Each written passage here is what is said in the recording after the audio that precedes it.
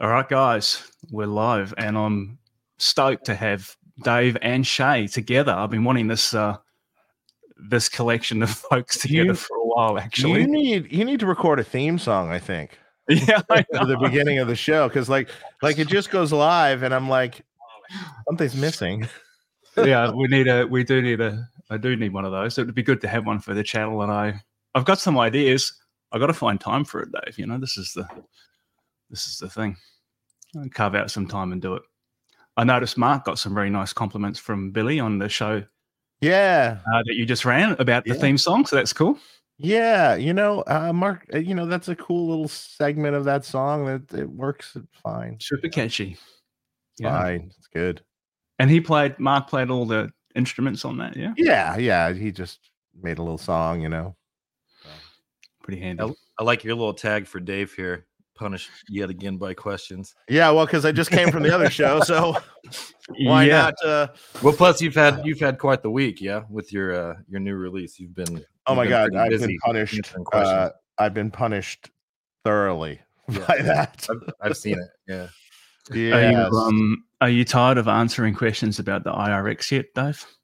Yes. I know. After the first day. I'm just winding you up, man. Yeah, absolutely. And no matter how many times we say it, there's not an amplifier in it, okay? I had to it will not plug into a cabinet directly. I knew that you were reaching the point of that you had enough when you started swearing in a few of the answers on the Facebook group. I love that. It was funny. I did. I don't even remember that. That was the one about someone wanted to point out that there was a hookup diagram in the manual that was wrong. Read the manual. Somebody posted, read the manual. Read the manual. Absolutely. I figured it was pretty bad when that got posted. Yeah. I think that was Bruce, right? That was Bruce. I fucking laughed my ass off when he said that. Because often people they'll ask the questions that are right in front of them, and to a group, worse yet, I'm having this noise problem with my amp, and they'll ask the group about this. Yeah. And in reality, they should have just emailed me about it, because the group is going to give them literally 100 wrong answers. Yeah. Literally 100 wrong answers. Oh, it's like, it's the tubes, it's this, it's that, it's this, and this. No, it's not. It's your modem is on in your room. Mm-hmm. That definitely. It's going bleep, bleep, bleep, bleep through your amp. Yeah, that can do it. Been down that road.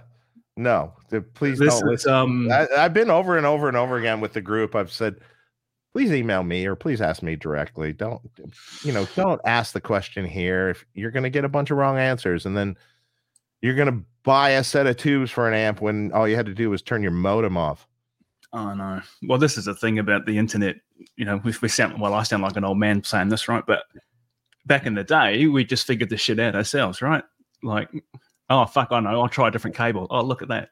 Problem's fixed. I have a theory that maybe there was brighter, more, shall we say, schooled in things in days past, shall we say. Some information has been lost along the way. Let's just leave it at that. The modern age of the idiot. This is where we... I didn't want to go there, but I didn't want to go there. But often, I understand if you don't understand and you don't know, but just ask the question to the right person. Don't ask it to a mob of people that doesn't know. It's so really what's right or wrong. So just you're asking the wrong person. I'll answer you pretty fast. So. You do. You're good about that, man. You're the business on the email, Dave. I'll give you that. Right? I'll even when they do post a question, I generally will answer pretty quick in the user group. Yeah. I don't know how you do it. Like, how many hours would you devote to email a day? I don't even fucking know. I don't even know. Good question. I've wondered. I drink. I wake up in the morning, and the first thing I do, before I take my son to school, the very first thing I do is make some coffee, And then the second thing I do is sit down in front of the emails and then look at them and then decide if I want to answer them yet, or do I want to drink some more coffee before I start answering them? Yeah. But then I'll sit there and answer it in the morning. And then, you know, periodically during the day, I might glance at my phone and answer a few. And then in the evening, I'll answer them again. So, I have to keep up on them. Otherwise, it's just way too much. Oh, yeah. It's probably a couple of hours a day. Yeah. Yeah, at least. Yeah. And then of course you'll go to like Facebook or something for the user groups. And the reason I go to Facebook is just because the user groups are there really, you know, and scroll down and see what new concoction idea that someone gave someone on there, you know, about something. I don't, you know, I don't know. Yeah. It's been interesting. There's been a lot of activity in your group over the last couple of weeks, which has been it's been kind of insane. Yeah, but you know what's cool about what really has I proved myself right that people wanted this product. Yeah, I'm not sure they knew they wanted this product, but the response, you know, has been crazy good. They love the fact that it's simple, you know. It's literally plug a cable in, come out, set the stuff at half, maybe let's start and hit a chord, and you have a sound already. And then just tweak the knobs from there, and you're kind of done. You don't even have to go into the deep, you know, IR selection and on the editor or anything. You can literally plug it in 2 seconds, get something out of it. Dave, one of the things I said last week when you were on was that the power amp sim in the unit was, I found, you know, really interesting and intriguing. One of the things I saw you post on during the week, which I thought was super cool, was you mentioned that someone was using the Class D power amp and observed that when they had the power amp simulation on, it's like the Class D amp all of a sudden kind of sounded warmer, a bit more realistic. So yeah, that's a super cool combo, right? Like being able to use that to kind of warm up a Class D amp. It's pretty cool. It's not even just warm it up. It's just the Class Ds tend to sound a little flat, you know, in general, and not much oomph behind any of it. So when you have the power amp simulation of the tube power amp going into a relatively flat amp, look at it this way. It's sort of like slaving a guitar amplifier with a reactive load into a flat frequency power amp. Yeah. That's essentially what you're getting. Yep. Yeah. So it works out really well, actually. Yeah, it's super cool. Yeah.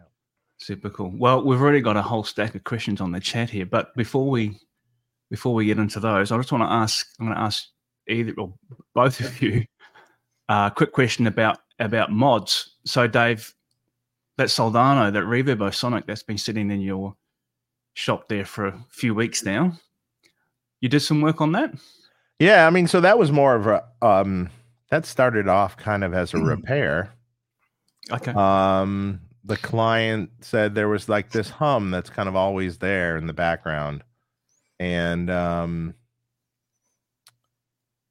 it was always present, even with all the volumes at zero. It was always there, and no, it wasn't filter caps, and no, it wasn't this, and no, it wasn't that, and in the end, what we found is we had to change the grounding scheme of the amp. It's essentially a ground loop that was built into the amp originally that was causing a hum. Wow. So we literally had to cut a trace and move where, I'm trying to remember now exactly what we did. Move where the tail end of the presence was grounded or something. And it went away. But then it has all sorts of AC heater problems that have to get fixed, because the way Mike did those original boards is he just had traces for the AC heaters just running across the board underneath all the parts. Just the parts running right across the AC traces. The grids, like too close to the grids. Maybe. Oh my God, everything. All the parts running just haphazardly right across the AC. Wow. And So is the heater center tap was grounded in that amp? Did you elevate it? Yeah. No. We wound up cutting all the traces. Oh wow. To the heaters and DC heatering.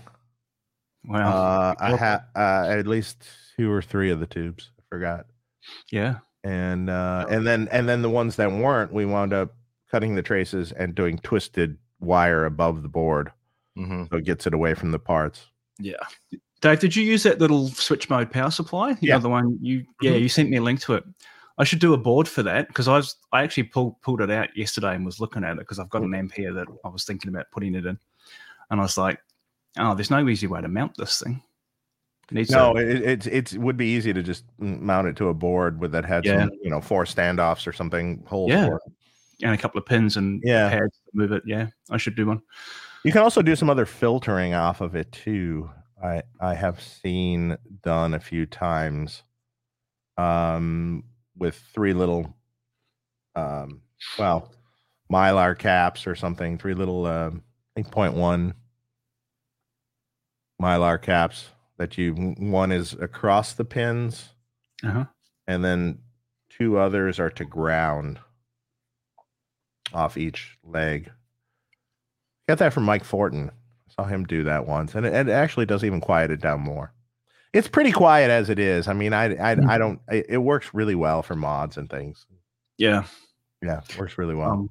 I'm going to find some time to do that because when I pick this thing up, I'm like, 1.6 amps are the ones I use. Yeah, that's super cool, amps. And it's like it's really small footprint, but being able to just mount it on a board and on standoffs would be super easy. Just way easier than making all the parts and a transformer and all that stuff that you have to do off your current board, Yeah, hell yeah, absolutely. And Shea, you posted some stuff about modding a Jubilee. I can see it behind you there, man. Yeah, I did. How the hell did you do that? Yeah, I know. Because okay, so I mean, I talked to Jason a lot through the week, and I want to say this first before that. So, never doing it again. And okay. So in the probably like the late 2000s, I had the original 2555 100-watt head, and I had the matching cabinet, and I loved that amp. It sounded awesome. It sounded so great, and I remember exactly how that amp sounded through vintage 30s. And I had not played one of these reissues yet. And the first time I turned it on, I knew right away, like, that's not how that amp sounded at all. Like, and so, and then so once I opened it up, I saw right away what was going on. I had the schematic. You can find the original schematic for it. But when I opened it up, you could see in the power section, they used basically the underrated, how they'll cheap out and use underrated caps in the power section in series, like 220 microfarad in series. So you're basically getting close to 100. But they use balancing resistors on those too. Sure. 220K, and that stiffens it up. Then the screens had a balancing resistor, and then also a elevated heater junction on, and they ran those in series too, and they had the center tap coming over there. And the original amp didn't have elevated heaters, and or those the balancing resistors there. And really, that was those parts in general will do a lot to the feel of an amp, as far as a Marshall power section. But so I get into the amp and I've got the schematics. I'm like, oh, this will be easy. I've spent tons of time looking at the circuit and was trying to figure out how the hell it worked in the first place. And I kind of figured it out, and then the whole entire schematic that is available is gone. It's not even the same. Like, everything's different. So I basically, spent hours with a multimeter, just eyeballing this, going back and forth from the schematic, trying to find the parts in there. And they weren't even the same parts in the preamp either. So, I've talked to Jason about this.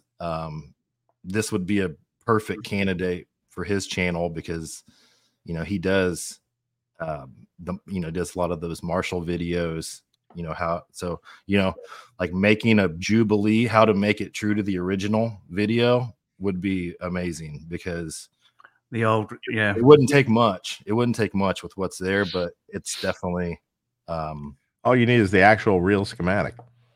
Yeah. With the current one. And that's there. That's out there.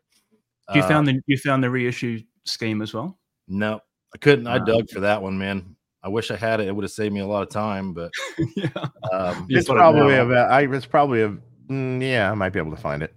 Yeah, I know a few people. Yeah, I'm sure you It was like a conquest thing for me. I was like, okay, I gotta, this was a bucket list. I remember you saying to me ages ago that you're like, I want a modded Jubilee. And I'm like, well, good luck. Yeah. As far as the mods, basically, I actually bypassed. So I kept 4 gain stages. All the cathodes are bypassed. Actually jumped around the LED master and the LEDs, and made a trim pot there for like saturation, like preamp saturation, more for like tone because it's got a lot of gain. And then added right before the tone stack, did like a Jose style master switch and depth pot. That sounds fucking sweet. I'm pretty happy with it. So you removed the stock clipping circuit. Yeah. That has been in the Jubilee, right. And then I put another one in. Yeah. Moved it later in the circuit. Yeah. Yeah. Oh, and changed it. But yeah. Yeah. Super cool. But then that's not the Jubilee you loved. Man, I'll tell you, it's it's true. Well, Jason, Jason's gonna make that video hopefully. And give the guys the OG one, man. Yeah, well, we'll see if I can get my hands on the reissue schematic. That'd be good. Not that I'll necessarily publish it, but it'd be good to be able to do a component by component comparison, old versus new. It's always handy. Yeah. Dave, I was going to tell a very quick story about an amp that I'm working on at the moment because it's Erwin Thomas, Jack Jones. Yeah. He brought back to Australia a Jose modded Marshall. It's a white head cap. Ended up selling it. I know the guy that now owns it, but I'm actually working on a 50-watt 1987 X3 issue that was modded by a guy called Dave Olbrich, who was an amp guy here and kind of years gone past. But it was supposedly, the story that I was told was that the mod was lifted directly from the Jose amp that Erwin brought back to Australia. Now, what I remember is that Jose amp wasn't a Jose amp. It was a Jose amp done by John Sir for Erwin. That was an exact Jose. Now, I could be mistaken because it was a lot of years ago, but I remember that amp. I know the amp. It's the white head shell, right? Mm-hmm. Yeah, that's the one. I've seen it. Yeah. I could be totally wrong, but I don't think so. I think John Sir did it. It would be super easy to tell if you ever could get a picture of the inside. I will one day. I could be wrong with that, but I do seem to remember him doing one, and I thought it was that white one for Erwin. Okay.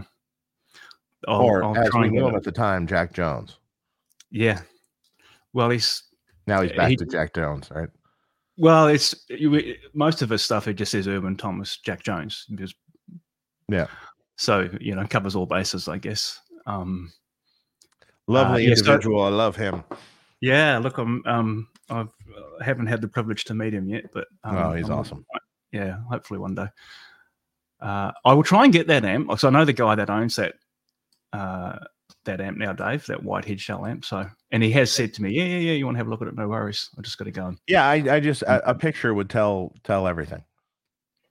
I could tell you right away, easy. Well, I can tell you that this other amp that I'm working on that was supposedly a copy of it is not a classic Jose mod. It's close, but it was either copied wrong or the original one was not necessarily what Jose. What's different about it? What is the classic one? The one with like the classic schematic that flies around? Well, that's what so this is well, Dave, you can what is the classic one? There's about there's well, what I would look for, it's all basically the same, but there's variations of it. There's like one that's drawn out with the push pull pots.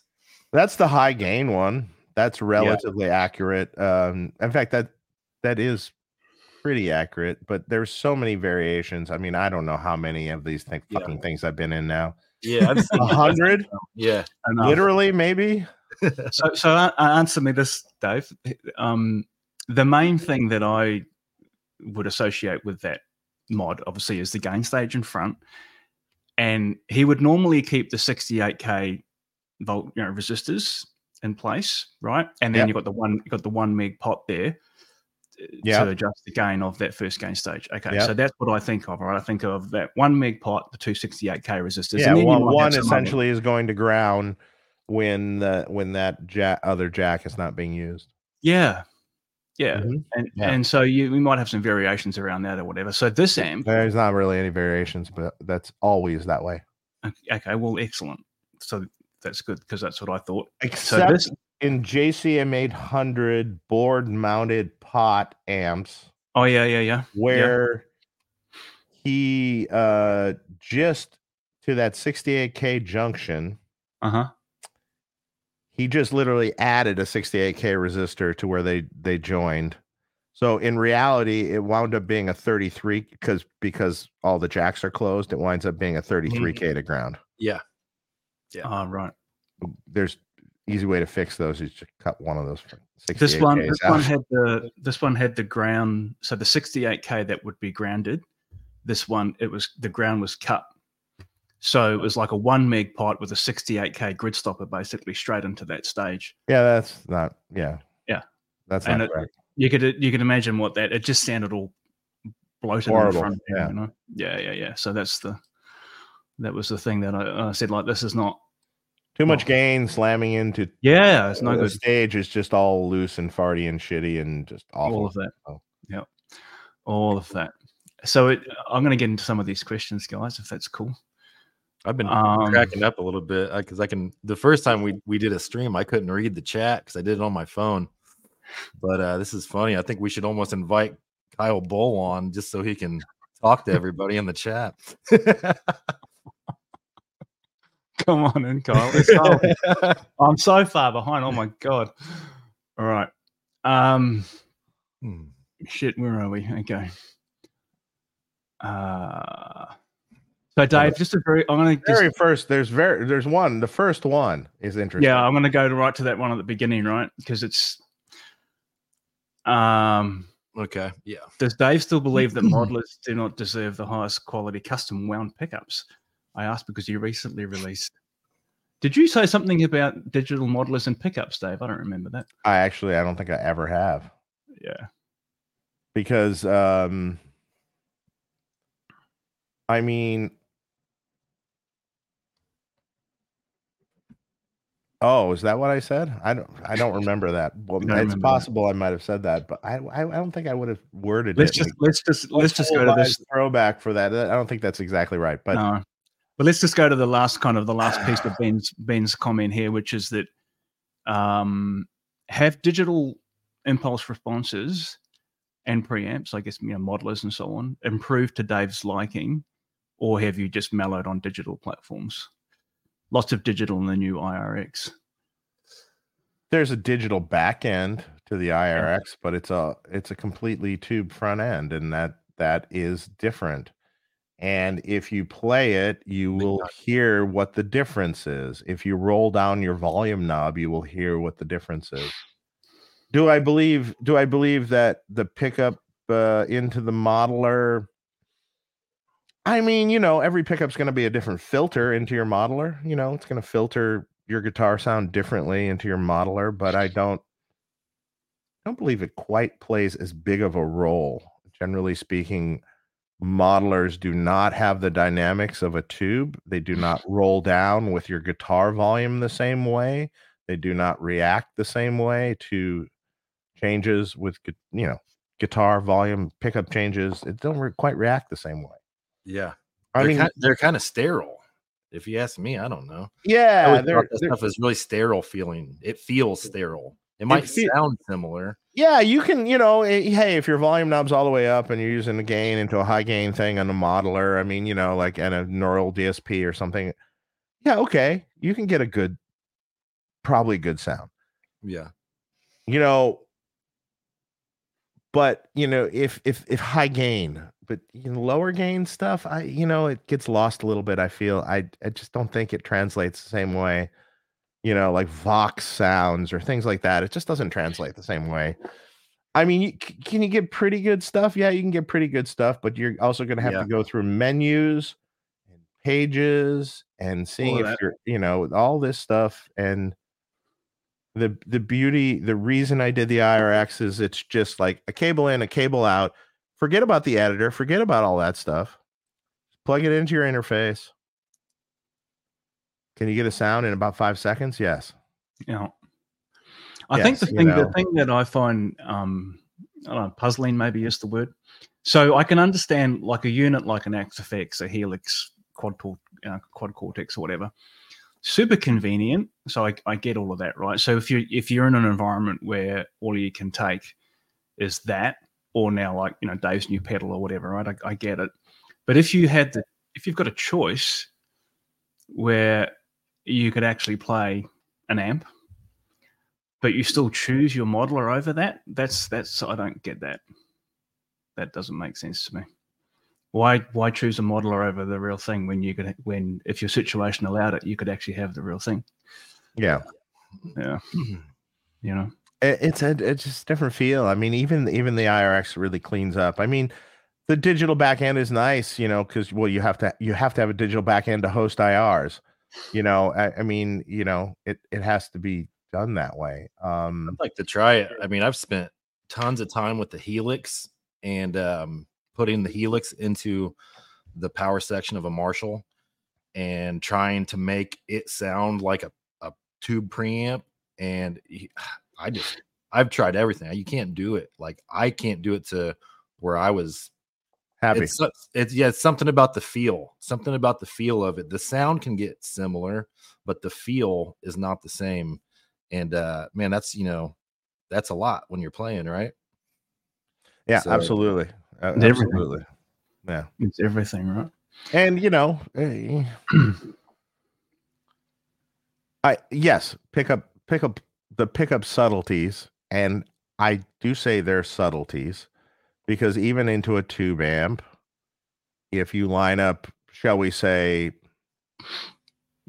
10 8.3K PAF style pickups from 10 makers, they're not all that different. And it becomes even less different, generally speaking, into the modeler. Makes sense. Yeah. Totally. I'm not talking about different wines or one that's 20K and one that's that's different. But yeah. And also, do you really want a hot pickup running into your modeler? Probably not. No. You're slamming the front end of digital. Slamming anything digital is bad. You don't want to. It doesn't. Even if you're mixing or anything digital, you do not want to push digital. Carl's in the chat. Kyle, how are you? He's about to fall asleep. I'm about to fall asleep. Well, hopefully, he's still here. Hopefully we can entertain you for a little while, Kyle. Shredding's enjoying the lives. Scott's here. Simon Hosford, good to see you, Hoss. I'll hopefully catch up with you next week, mate.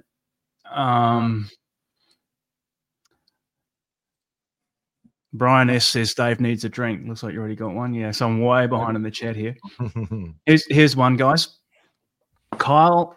I probably shouldn't be drinking this because I'm sick, actually, but I just thought I'd pour for this. I didn't drink on the last show. Whiskey's good for the sickness, if you ask me. It could be. It's better than Tylenol.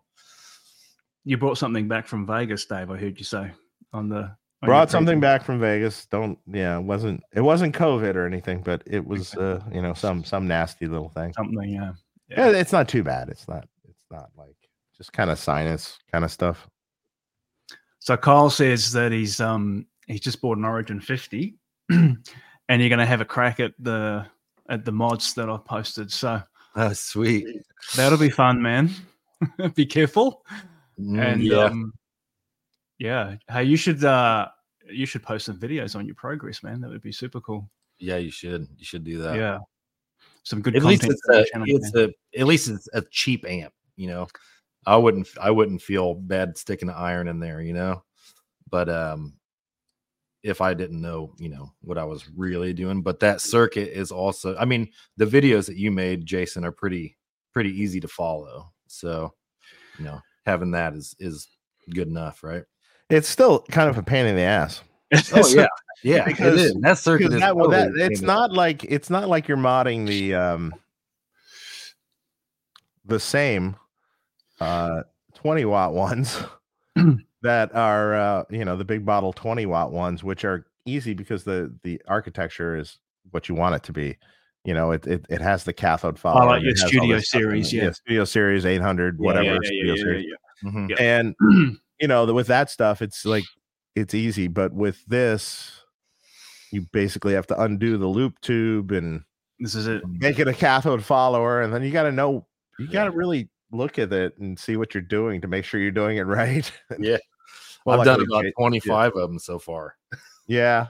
I've done quite a few of them, but honestly, I had one sitting here for probably a good year and a half, and then Jason made that video, so I wouldn't have done 25 amps if it wasn't for him. I wasn't going to get in there probably, and I'm glad you did. So thanks, man.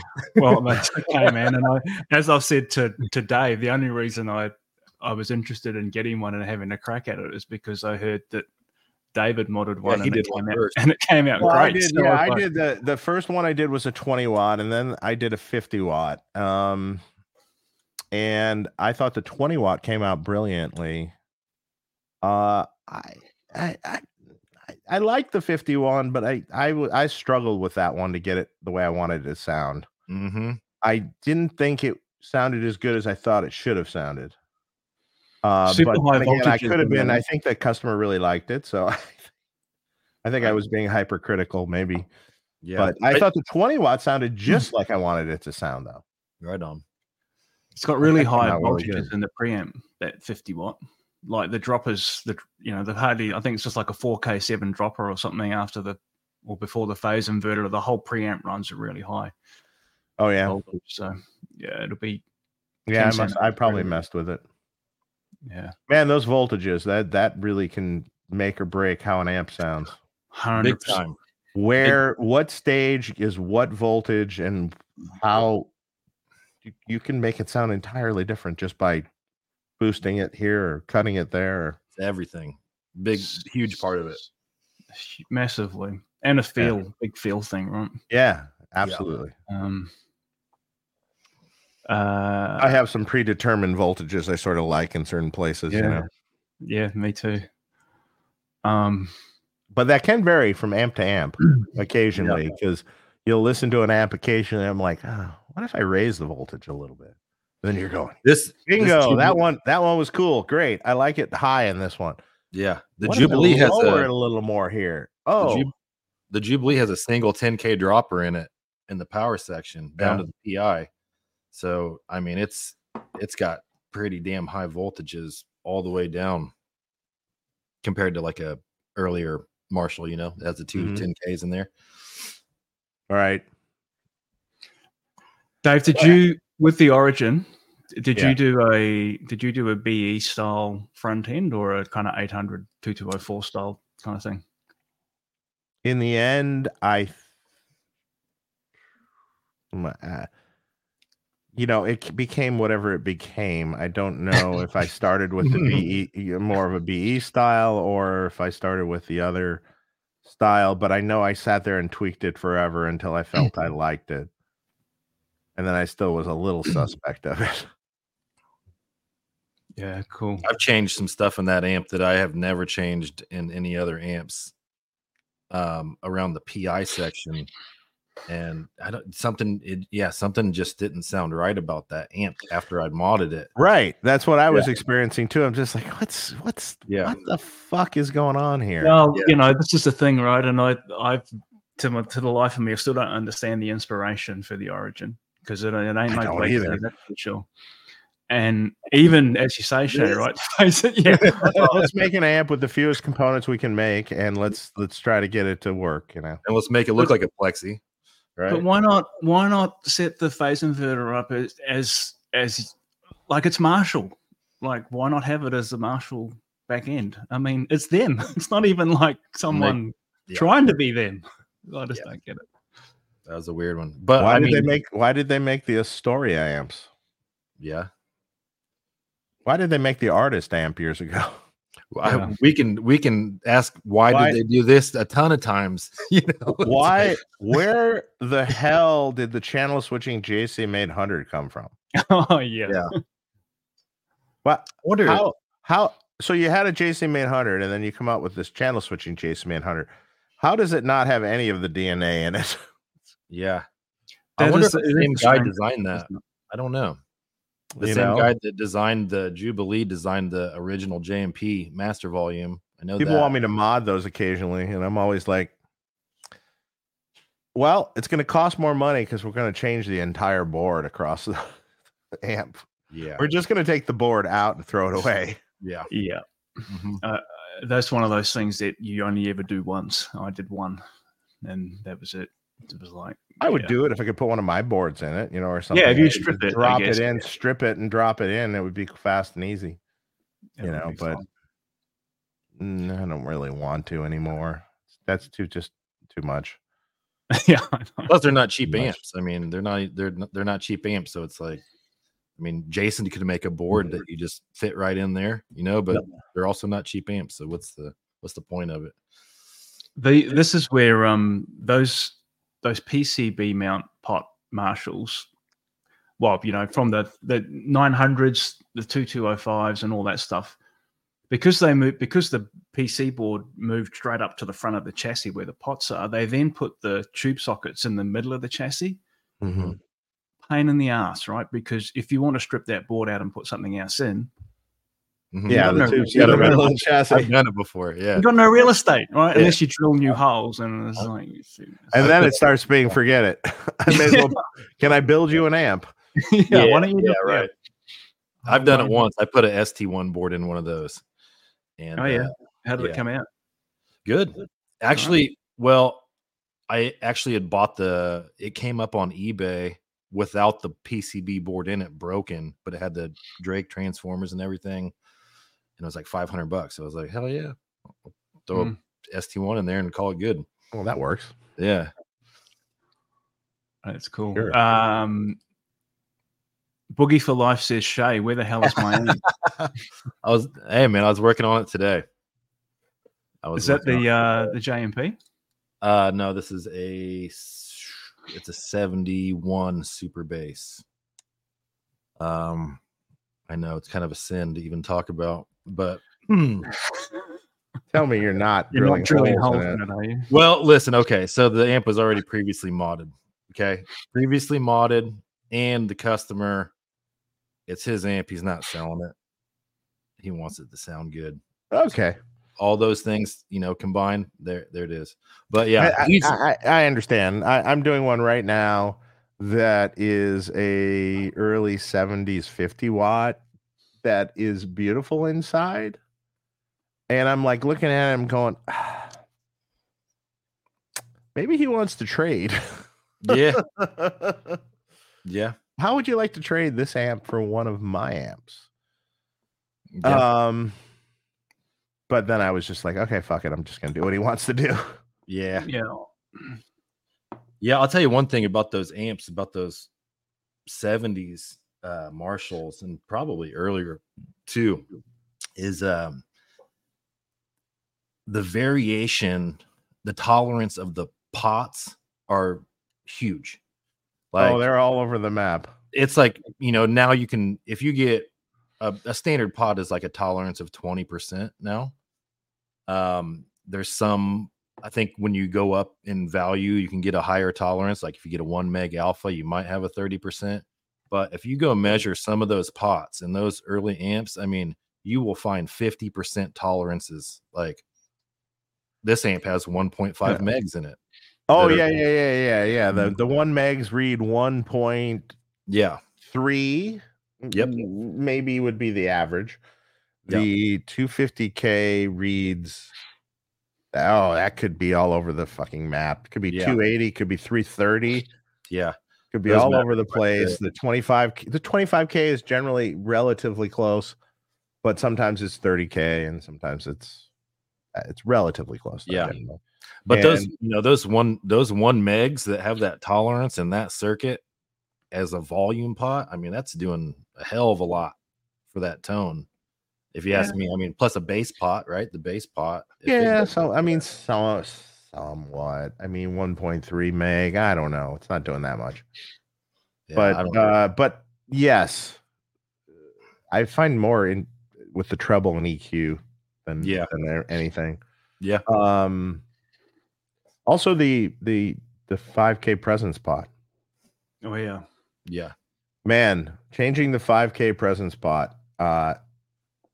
If it's 4.7K versus 5.5K, there's a pretty large difference in response and how the amp sounds.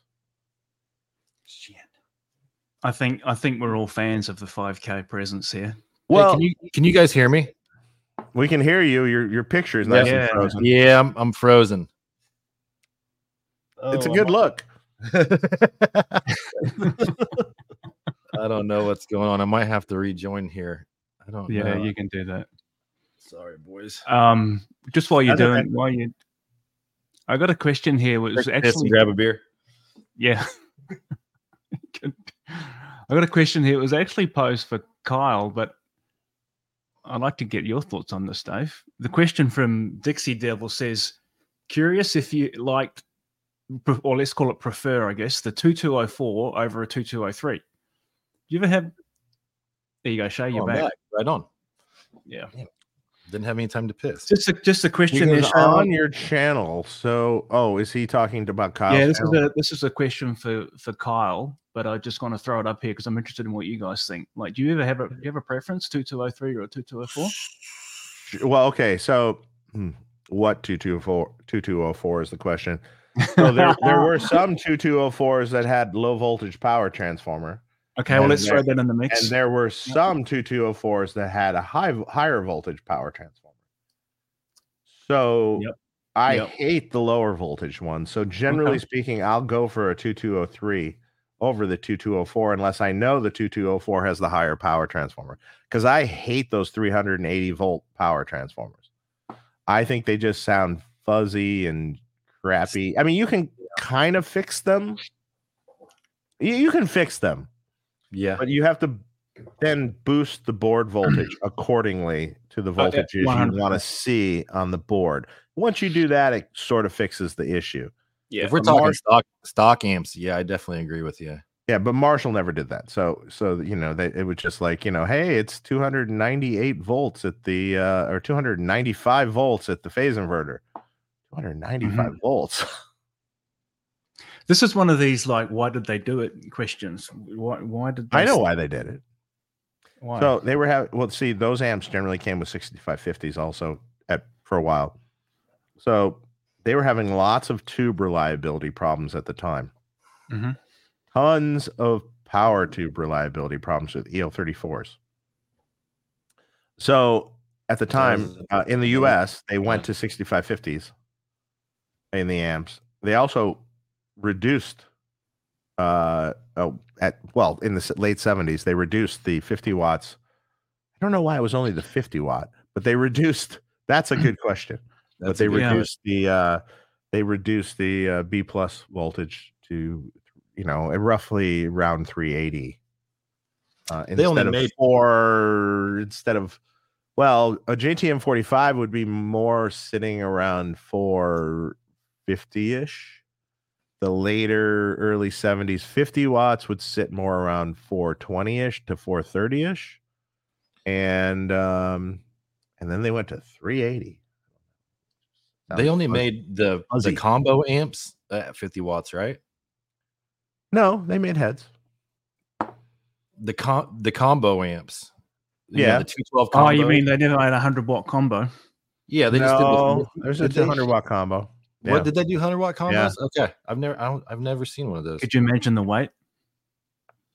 I've seen a 100-watt combo before. Heavy. Yeah, heavy. I think I've seen a 100-watt combo. Now you got me second. I don't think so, man. Because and that's another thing that kind of makes me think about it is those speakers. Putting the greenbacks in there that were rated. Well, what are you going to do? Yeah, 100-watt into a. All right, shit. Now I got to go look. Yeah, you got to have a look at that. The only 100-watt combo that I've seen is one that was put together. So a local player here bought one in for me to work on, and he was rehousing it out of a head and putting it into a Bluesbreaker 2x12 style combo, which I thought was pretty crazy, but he is pretty crazy. So there you go. I'm looking. You got me curious. I'm like. I'll have some weird model number. Actually, I wrote down all the bloody 800 model numbers the other day because someone asked me. Well, I wanted to talk about 800s as a series rather than an actual model. See, they made a solid state one in the 70s. Uh-huh. Oh, no. There's a 20. There's a 212 100-watt combo. What year? That would have been. This would have been a JMP 100-watt combo. So a JMP master volume style. I'm looking at an old one from the 70s, late 70s. Right. What speakers in it, Dave? Does it say? Hang on.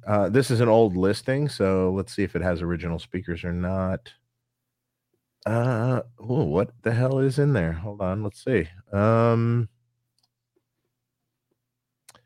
It weighed 93 pounds, though.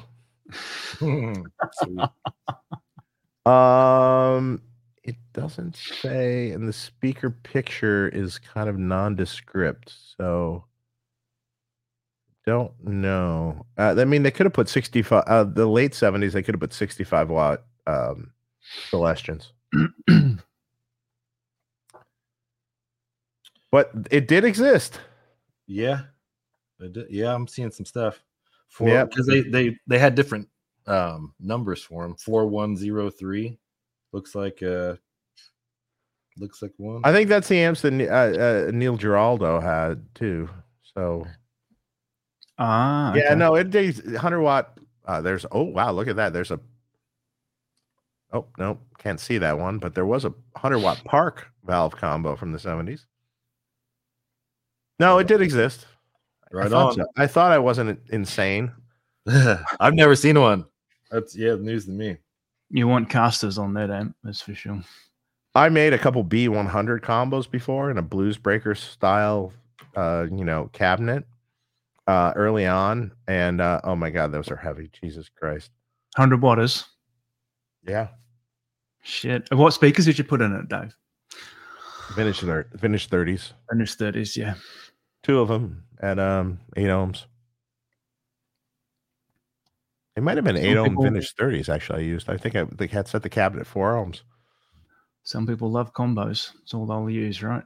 Oh my god, it's so fucking heavy. My back hurts thinking about it. No, I don't know thing. The only thing that's worse is probably Neil Giraldo's Marshall combos that have EVs in them. Think about that for a minute. Yeah. Or better yet, a 4x12 with EVs in it. Have you ever tried to lift one? No. No, I haven't. Well, you're not going to do it by yourself, by the way. That's a 2-man lift. A flat dolly would be good, where you only have to lift it a few inches onto the dolly and then roll it away, or keep it on wheels. Good sound, though. Yeah, I bet.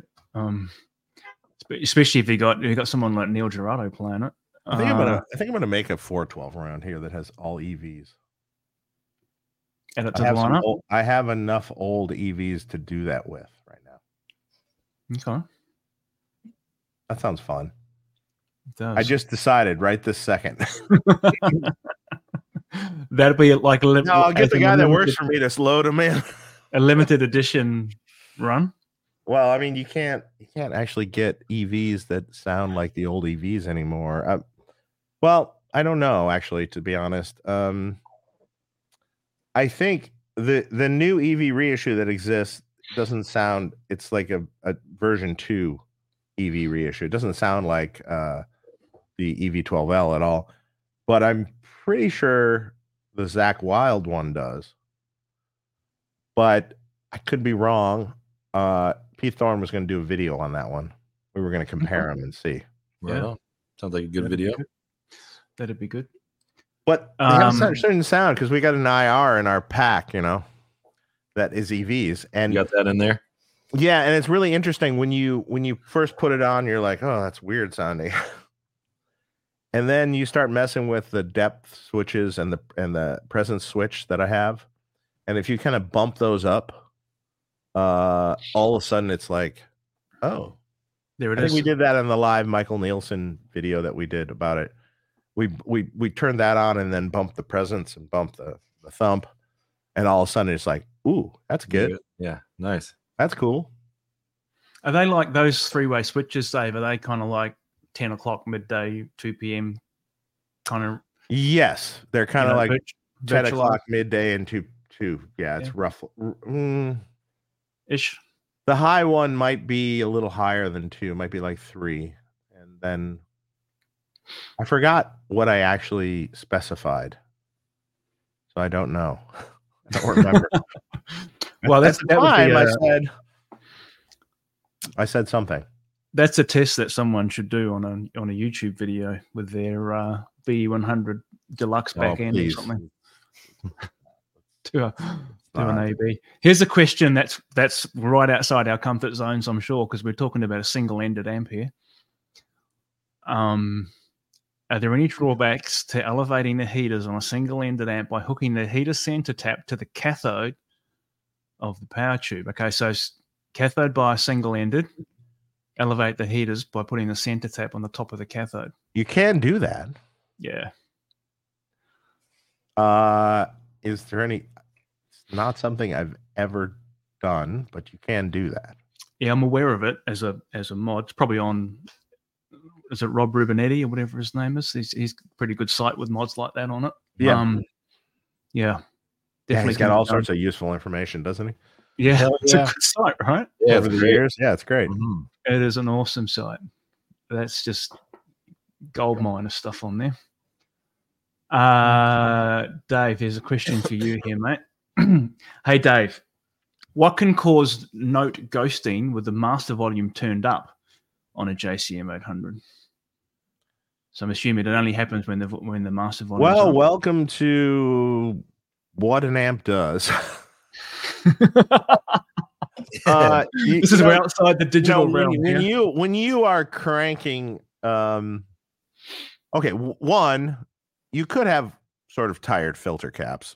That's a possibility, but chances are any amp that you're pushing beyond its limit will have a little bit of ghosting to it.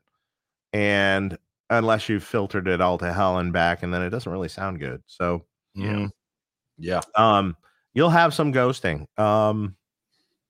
This is a normal thing. I think it's cool. I think it does it, it makes it interesting. I think you make a really interesting point there, Dave, about like dialing the filtering in for tone and feel at, let's call it kind of moderate volume or, okay volume, and getting that right. And then when you actually, if you put the master on 10, then you might get some ghosting. Well, that's part of the thing. If you set the filtering up so there was no ghosting at even on 10, I think everyone will complain at how harsh and unforgiving the amp is when they. The funny thing about filtering is, you might think by raising the filtering you actually tighten up the amp, and that is not always the case, really. You can raise the filtering to a point where the amp actually sounds. It's got more low lows, sort of, but it actually sounds looser, and like not as tight.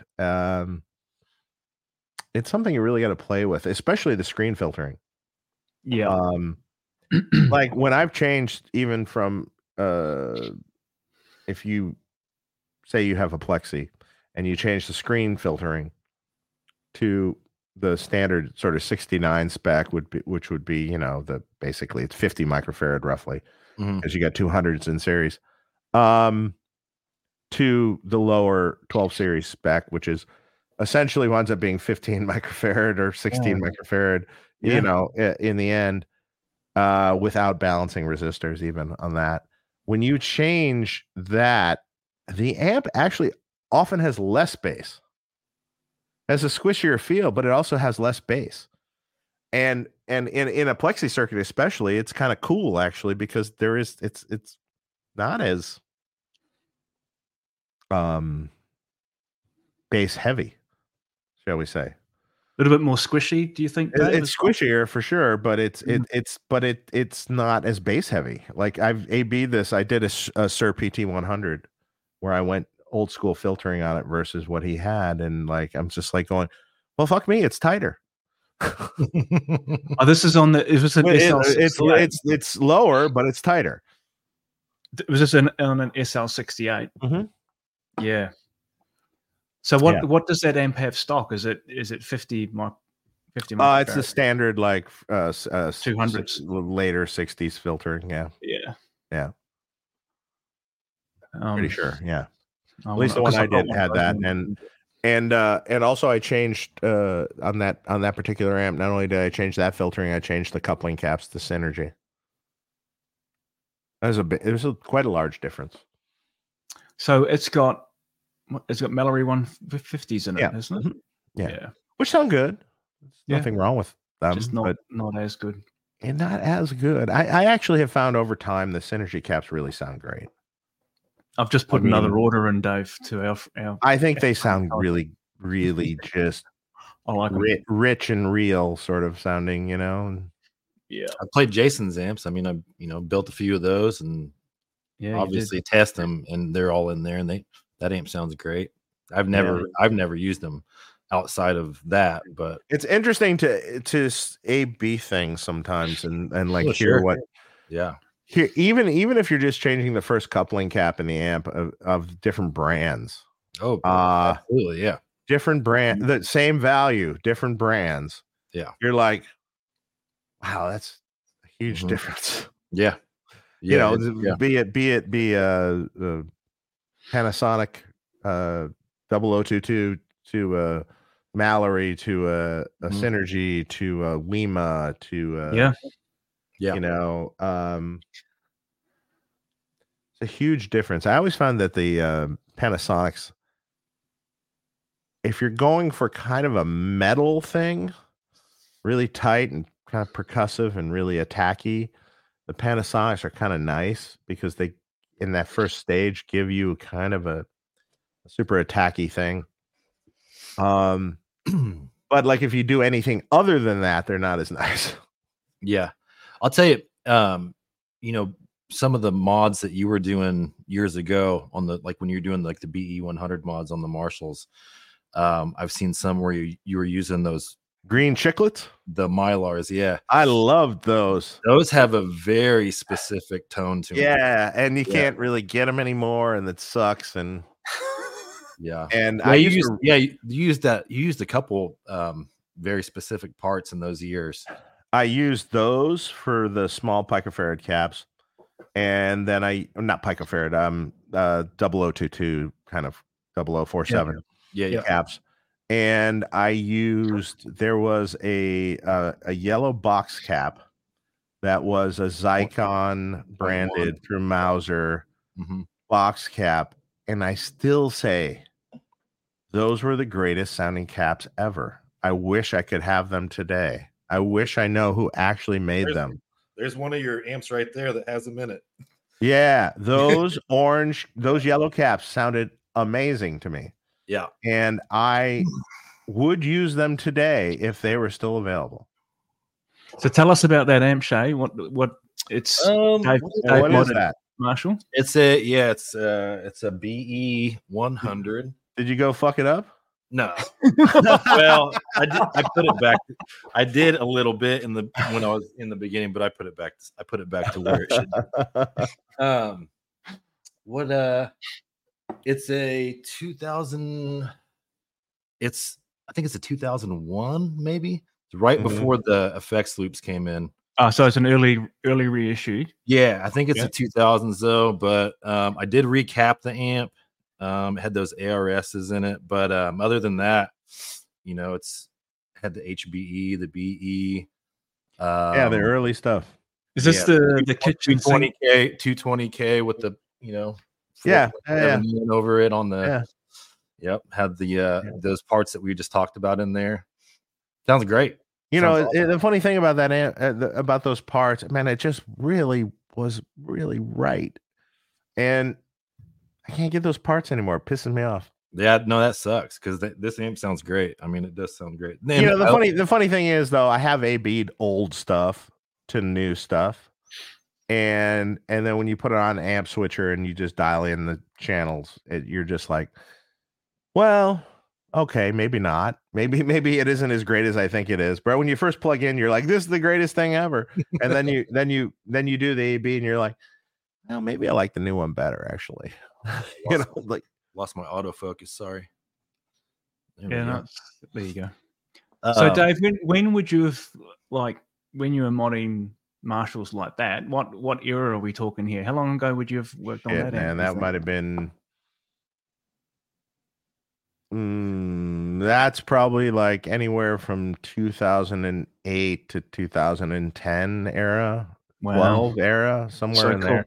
Well, those parts were okay. So I went to Avi's in like 2014. So those parts were no longer available by then. Okay. So 8, 9, 10, somewhere in there. 11. So this is before you. Were you calling it the BE at that point? Was it called a brown eye mod or like? Yeah, it was. Yeah. It started out. It's kind of like isn't it kind of just like in a continuation of? It started out the Marcia. It started off as the Marcia, but as far as the amps when I started making them, but when I was starting to do the mods, it's funny. An employee I had worked for me. You should just call it the brown eye mod. Now at this time, I got to tell you this. I wasn't really thinking about what that meant. I associated just in my head. It was like the brown sound. The brown sound. Brown eye, brown. Okay, yeah, sure. And then later, it's like, oh fuck, what did I do? Yeah. Well, but that launched a whole like. You know what? Naming if they don't like the names, go fuck them. Yeah, correct. If you don't like the names, good. Bad press is good press. So this is it, man. They're good, man. I mean, shit. It's a fucking the BE 100 is a just absolute classic. Now, I mean, it is. Yeah, totally. Kevin says, time to stir the pot. Why can't I buy a naked, Dave? Why? Well, the good news about that is we just got our transformers in. Oh, nice one. So the good news is I will be able to start making some. For all those people that are on the list, which it's very long now. So that's why you can't buy a naked. Is it a custom shop order or total custom shop order that will just be making out of the custom shop slowly? Right on. Obviously, well, yeah, this has been a slow process for 3 years, but we're gonna do them. They're coming. I mean, I could put it through the factory at this point. I really could if I really wanted to, but I kind of don't want to. I kind of just want to do these hand done. I think it's a good idea. Keep it like that. It's a particular sound. It's a particular thing, and it's totally different than anything I make. So people know the story behind it. Yeah. That would be super cool, actually. having them kind of outside of the, hand done in your shop there, Dave, or whatever. That would be pretty cool. Yeah, super cool. Okay, a question here for Dave. It says, with the Fill X amp, when the gain is all the way up, even with the gain cut switch, the high end is all there. When I back off the gain, the amp goes away a bit. Yeah. Yeah, it does. I mean, it's really simple. It's just like you're turning the pot down and there's no bright cap on it. So if you want to fix that, you could put a small bright cap on it. Just to retain the top end a little bit, but I actually sort of like, for lower gain sounds, I kind of like it that it doesn't roll that much top end. It just rolls a little bit off when you turn it down from 10. So, and I think for lower gain sounds, actually, it's kind of pleasing. But I understand if you don't like that, that's fine. You could put 100 picofarad cap across the two contacts. Another thing you could do is you could put a resistor across the two contacts, like a 560K resistor or something, which will act sort of like the same idea.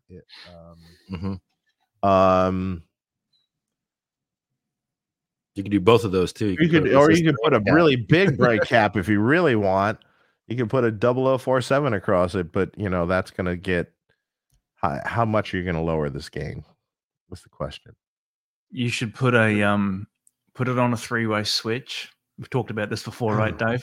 4700 one way, nothing 100, 4700, or something like that. Because bright caps are cool, but it locks you.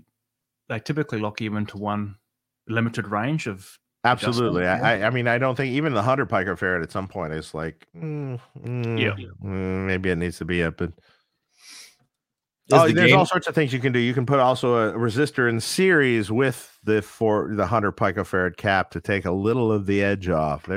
Jesus Christ, there's a whole. Is the gain pot on that fill amp the same as the BE? Like in the same spot? Yeah. After the second stage.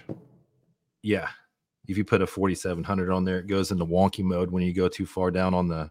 Yeah, you're not going to go much below 7. Yeah. Before it turns into broken sounding. Yeah. Especially after the second gain stage. Yeah. If you do it after the first gain stage, it's a little more forgiving. Yeah. But still, you're not nothing. It sounds good after under 5 with the 4700. No. Yeah. This is it, right? Toneski says, I think this was in reference to when I said, if you had the option to bring a head or a real tube amp, but you chose a modeler, I said I didn't quite understand that. So he's saying, I'm with you there. I'll always bring a skeleton key or the B100 Deluxe if the show was local. Mm-hmm. If I'm playing a festival or touring, I bring the quad with a capture of those amps. You need to add an alta to your mix there, man. That's the only. He hasn't had one yet. That's the only thing that's missing. Anthony's cool. One of those for your travel. This is it. Okay, just going through the questions here. Rick, who I know is an Australian-based guy, says, I think a lot of people ask if the IRX has a power amp because it looks similar to the Victory V4. It's like a half the size. Yeah. Where's the power amp going? Yeah. I kind of hate Class D power amps too, so that's my other problem. If you want a power amp for it, get a one from ISP, maybe, because that is not a Class D power amp, but it's small still. Okay. Punchier. Be better. I'm going to check those out. Or maybe we'll make our own. There you go. Eventually. Yeah. Don't hold your breath on this. Dealer and the healer. With the amp, do not hold your breath on this, please. With the power amps in baked in. You have the power amps in baked into it. I won't even tell you what I possibly is dreamed up. I'll keep guessing until you cave in. Hey, Mark's here. Hey, man. Mark. Good to see you. I just saw you. Yeah, me too. I watched a great show with Billy Mark. That was super cool. Boys, I'll be right back in 1 second. I gotta take a leak. All right, man. Yeah. Intermission, as Lyle Caldwell calls it. Yeah. Mark says, I like this idea of only letting subscribers chat. Yeah, that's the cheat that you do when you don't have a moderator on your stream, Mark.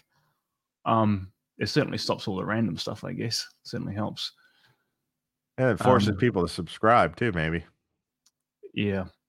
Oh shit! I got to subscribe to watch it. Okay, click. Yeah. Well, any leverage, right? Any leverage. We put. You know what? We might have got you some more subscribers because we posted the link. Yeah. Well, it always helps, mate. And I did notice that on the on your previous stream, you said that you were coming over onto this one, so that's cool. Yeah. Well, of course, I forgot about the fact that you have to be a subscriber. That's cool. Well, they figured it out, didn't they? Yeah. This is it, right? Mark says, I wonder what Dave thinks of doing that for our show on the Ask Dave. Yeah, I think it's a no-brainer. Well, yeah, maybe. I mean, it might be a good idea to drive people to subscribe, or it cuts off people that would watch it normally. I don't know how to. I'm not sure. Wait, I need more drink. Yeah, I'll keep going here. And then there was one loud guitar with a super chat. Thanks, man. I really appreciate it. Jason, I'm waiting to see a video on one of your first builds, the SE/number 36 inspired amp. I'm in the process of assembling parts to build one. Do you mean the SE50 that I did, which is way back? I did a kind of a version of John Sear's SE100 a long time ago, or a number 36 style mod on a Marshall, because I've done both of those. You can send me an email if you like, mate, and I'll might be able to help you out. I would like to thank whoever got me the Belvini Caribbean cask, which did that just randomly show up? No, it didn't randomly show up. Someone brought it to me, but I've actually forgotten who brought it to me. So I'll just publicly thank them. That's close to randomly showing up. Close enough, right? Yeah.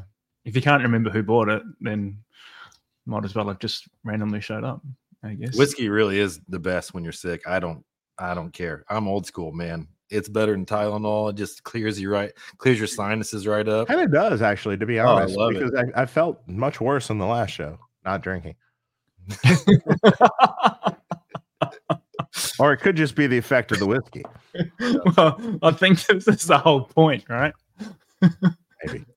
I only had one glass until right now, so hold on. The real question is whether, like, in 3 hours from now, whether you still be. I have to do another podcast in the morning. Oh, really? With Lyle. Holy hell! Oh, yeah. Okay, is that tomorrow morning? Oh, wow. I think so. Yeah, that's one you can't make. It'll be super early for me, I imagine. Is that on his channel or 10 a.m. my time? Where's this at? Man, yeah.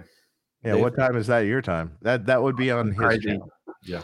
10 a.m. Come on out. Yeah, I'll check it out. It'd be okay your time. So what's that for you, Shea? 1 p.m., is it? Yeah. Well, yes, I don't even know what time. 2 hours difference in Indiana or 3? It's 10 o'clock, 10:16 right now. You're in Eastern, yeah? That's 3 hours then. Yeah, 3 hours. At 1 o'clock for you. That's easy. Well, if I did that, then it's like the guy in the chat's gonna be like, damn, he's not gonna be working on my amp tomorrow. You can do both at the same time. You can. Oh yeah. I've got a computer set up in the workshop, so I'll often be working on an amp with either a live camera. And you slide over to the computer and go, wait, I gotta type something here. This is right. Exactly. You can help me answer this question, guys. So the question is from Chris. It says, So you live an hour away from Melbourne, so that's cool. Not did I say it was tomorrow? Sorry. Yeah. Sorry, it's Saturday. Saturday, right on. Oh, so that's Sunday morning for me, yeah? Yeah. Still too early. I'll watch it on replay, I'm sure. The question is, Jason, what is the best Marshall for me to buy and have you mod it to be closest to the Fortin Meshuggah amp, which is a 50 watt. Much, yeah, it's a 50 watt pre-tone stack diode clipping Jose amp, yeah, the Meshuggah. Basic. With a few very basic. Amp. A couple little B attributes thrown in there too. Yeah. It's funny, you know, the closest amp that I've ever seen to that one was actually one of yours, Dave, before that amp came out. It was a mod that you did for Reza, and years and years ago. It's on Reza's YouTube channel. It's got like 80,000 views, tons of views. It was an 87. Oh, the Marshall reissue? 87X. Yeah. Yep. That amp was super 50 close watt? To that.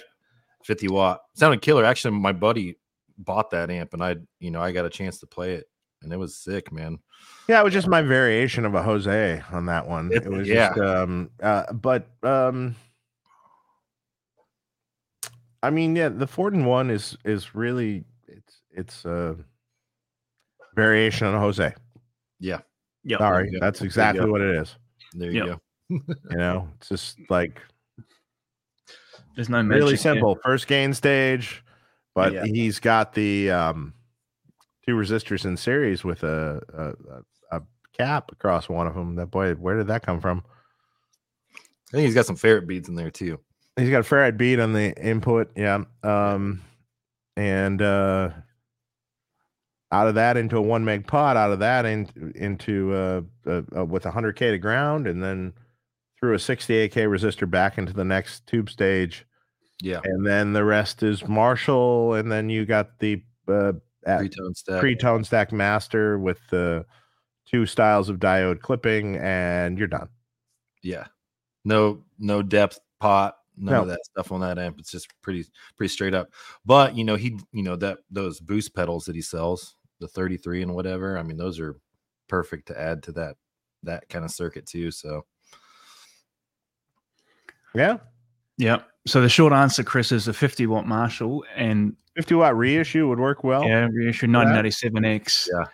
Or I could just build you one. Pre effects loop. If you're gonna get a 50 watt 87X pre effects loop, because the output transformers on the ones that have the effects loop, just they're not as good. I don't think so. I don't think so. I don't know. I think all of them were shit. I think all of them after 1979 were shit. You like that one, Shea? Actually, wait, no. Before that, actually, everything after 1976 was shit. I was gonna say they're all shit. They're all shit. I reckon. I think you've probably been a little bit harsh there, Dave. Maybe we could go into the late 70s, maybe early 80s, perhaps. Yeah. Not once it switched to 800. Yeah. The minute it switched to 800, those transformers cheapened out, and they progressively over the years got worse and worse. I'm not sure there's that much of a difference in the output transformer from the non-loop to the loop ones. You like the JMP stuff? You said the late 70s that you still like? It would be better than the 800s? Than the 800 transformers. Yeah, I like the although to be honest, early 70s transformers in general, earlier 70s would be even better. Yeah. Well, back to what he was saying, like I really like the 90s stuff a lot. Like the first 3 issues that they did in the 90s, the Plexis. They're fine. I love them. I think, dude, I would rather mod those than basically anything. Right. I mean, I've done tons of those over the years, and they come out well. I mean, there's some little tricks you can do to make the transformer sound a little bit richer. The thing about those transformers is they just don't sound that rich. They just sound they sound basically the same but lacking a little bit of magic, character, and magic. So, Dave, we're probably talking the difference between something sounding great and sounding amazing, right? Yeah. But I'm not saying you can't tweak the circuit to work with the transformer. Yeah. You can't. I mean, I've modded tons of those, and yes, they can come out great. Something about the effects loop versions. I think the 100 watts, like the 2203X and the 1959 SLP with the effects loop had good sounding amps with those, but the 87X with the effects loop, there's something about that OT I just don't really like, and I don't know what it is, but I don't know if it's really that much different, but it'd be interesting comparison. Yeah. We need one of each, and I have a transformer switcher. Oh, really? Yeah, that you can do it in real time. So that would prove the point. That'd be fun, yeah. So you can hook up two OTs to the same, and you can switch it. That's cool. Oh man, going down the deep rabbit hole. Right, you got to build myself one of those, man. That sounds pretty cool. That's yeah, because then you can really tell what the fuck's going on. Yeah. Oh yeah. Yeah. Fuck yeah. Okay. Cool. Yeah. So Chris, just you can email me, man. Go to the website, use the contact us, or just email me, and we can figure something out, man. But that amp I can do something like that. And this is what the Cali board, the DIY board most popular board that I do, does that amp, that Meshuggah style amp for sure. Yeah, for sure. Okay, next thing we've got. Here we go, guys. This is a good one from Jimmy Mack. Jimmy says, "Thanks for taking questions, guys. I'm planning on building a 50-watt JMP 2204 style amp. What mods do you recommend for a great rock sound? Doesn't have to be super high gain." Jason, you take it away. You take it away, man. I think Jason will say, do the JQB mod on it. I'm gonna be ripping pages out of Dave. I'm ripping pages out of Dave's book here. In live time. No, yeah, that's probably true. The simplest, the simplest thing you can do to a 2204 style, 2203 applies as well, right? Is play with that second gain stage, the cold clipper. All right, so you got the guys with the 100K plate, 10K cathode. Mm-hmm. You start playing with that cathode resistor and reducing its value. You can do it by putting a resistor in parallel with the 10K and just see what you like. You would be amazed at the difference that you'll get. And then you can try it with a bypass cap, and then you'll find that probably you get to the point where if you end up with kind of like replicating the first gain stage with a 2K7 on a 0.68 bypass cap, you probably find that there's too much gain then, and then you'll be wanting to tweak other parts of the amp. But that's where I would start. Yeah. Put it on a switch. See what you like. Yeah. All right. Anything to add, guys? Dave? All sorts of things you can do with that whole thing. In like the little Jakey Lee amp I did, the little 20 watt, I wound up adding a across that. So we put a resistor across the pot essentially, right? So that reduces the 220K resistor, reduces it really across 1 meg. It then is a 180K value roughly. Tightens it up. Actually, even the slight difference in that, like if you say put a 330K across it, and then it's more like 220K to ground, even that loosens it up a bit. Oh yeah, yeah. a lot of tuning. I like it with the 220K across the 1 meg because it just kind of keeps it kind of tight. But like in that little amp, I wound up putting across that resistor a 220K picofarad to ground, 220 picofarad to ground. Okay. I needed to roll just a little bit of top end off, but not enough where it was changing the overall vibe of it, but just a little of the high highs needed to come off a little bit. And you, Dave, you configured that amp with a 4700 picofarad bright cap. Mm-hmm. Yeah. It's an interesting combo there. That's super cool.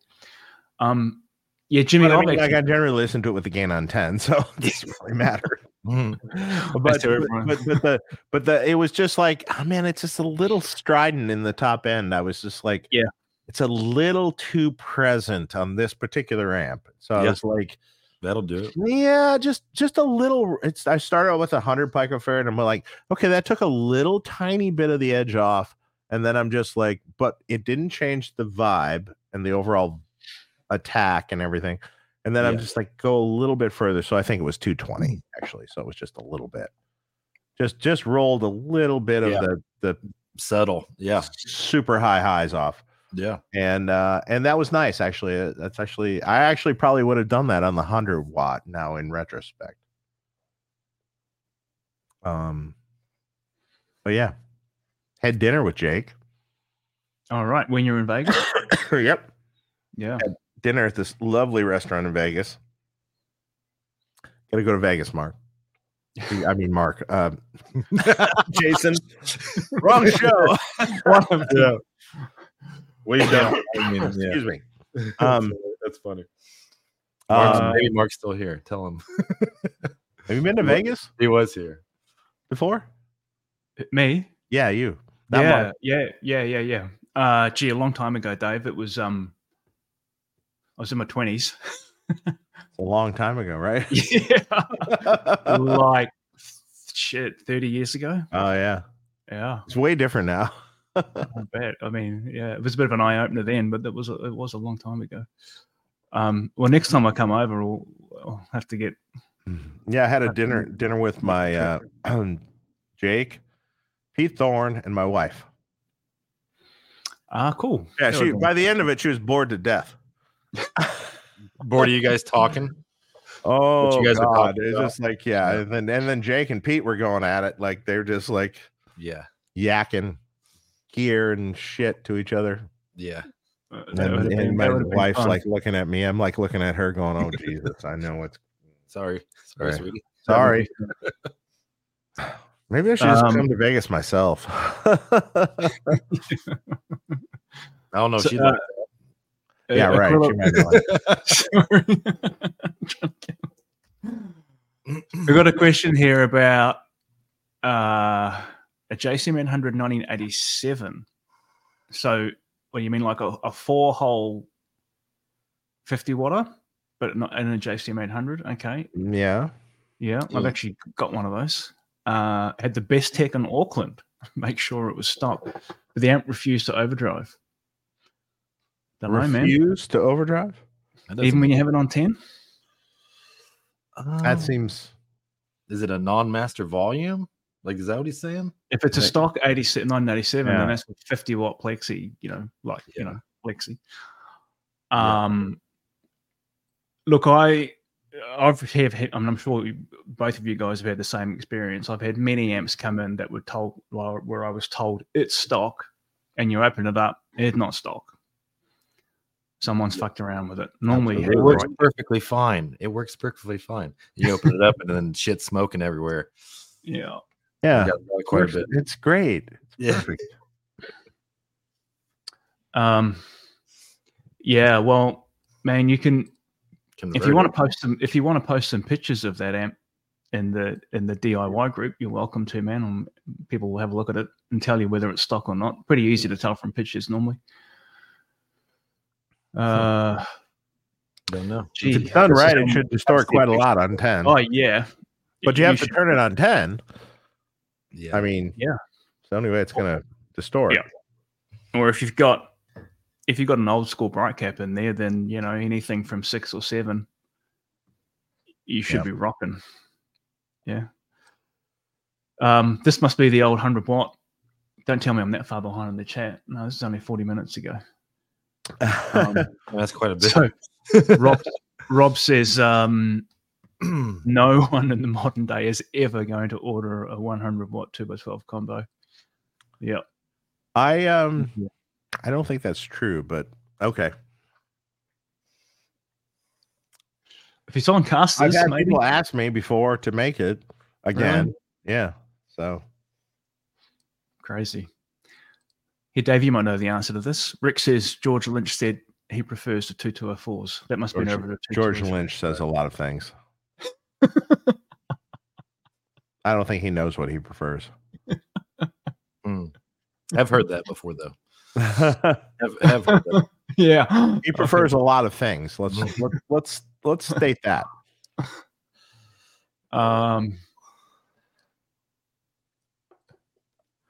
Murray Guitar Pickup says it's refreshing to hear you guys talk openly about your craft. Pickup guys do not share information. That's interesting. I don't know, man. How many secrets are there in pickups? I have no idea. You know what? I think a lot, actually. Must be, yeah. I don't know. You know, I recently put a pickup that oh my God, why am I forgetting his name? James from Rewind Pickup sent me. Oh yeah. You know, a creme brulee PAF that he has, and man, I've had it sitting on my bench forever to put it in the guitar, right? Like he sent me a few pickups, and I just didn't do it. And one day I'm like, all right, that's it. I don't like the pickup in this guitar anymore. I'm changing it. Let's try one of these. So I'm like, let's do the creme brulee first. You know, let's try that because that's a really well-selling PF for him. And I put it in the guitar, and I'm like, holy crap, this thing sounds amazing. I was just like, this is really cool. And it's El Nico 2, but it doesn't really sound like El Nico 2. It's interesting. It has a lot of snap to it and a lot of it's not soft, and it's punchy and loud, but it's only 8.3 or 4K, you know, and man, it was a good sounding pickup. I really was impressed. I was like, I wonder how the kind of the craft has made its way, you know, through different people. Like in our world, I guess, you know, I certainly did, right? I discovered a few kind of underground forums and other places that you could kind of learn stuff, and people were happy to contribute and pass information on and so on. And obviously now there's, you know, YouTube and all kinds of stuff where you can learn from. Does that same kind of thing exist in the pickup world? I'd imagine probably not as much, but I'd imagine not as much. They probably have their forums that, you know, I don't know. I don't know too much about it. I do know that, like, you know, you can have two different pickups that will say like the same resistance and then the same magnet, and then they sound completely different. So yeah, I'm sure there is some definite, you know, it's a bit like trade going on. It's a bit like the magic of winding transformers, yeah. All the dark arts there. Well, it's like the one guitar you have that nags. Yeah, with the Eric Steckel. The Eric Steckel nags, yeah. That's got the Duncan the Duncan pickups, right? Yeah, that's just the Saturday night special. That guitar sounds amazing. It is. Every time I plug it in, that's just. I mean, that one sounds really amazing. So, I would think that those pickups sound amazing. That would be my first thing. And there's you know, a shit ton of pickups Duncan makes that sound amazing. Just got to decide which one. Yeah, there's a bunch of pickups DiMarzio makes that sound amazing. Let's just talk the two big ones, you know, and then, you know, and then there's tons of small builders that have pickups that sound amazing. There's a lot. It's a bit like it's like the pedal world, isn't it? There's a lot of pickups out there. Oh yeah, you know, hard to know where to look. And as far as pickups go, I got stuck years ago on the Super Distortion. Like the Super Distortion, that pickup, I don't know. It's high output, but it's got a lot of clarity. Yeah, it does. So, I don't know. That's I haven't ventured out too much into the boutique pickup world, but I see them out there. I know. You convinced me to put some Super Distortion in that, you know, the Greco Explorer that I picked up in 1978. The double cream. It looks good. It sounds good too, actually. Is it a new one or old one? It's a new one. Yeah. Those sound fine. Yeah. What, the super distortions? Yeah. The new ones? Yeah. Newer ones. I prefer them. I prefer the new ones over the old ones. I don't know. I've had some old ones. They just didn't have the same.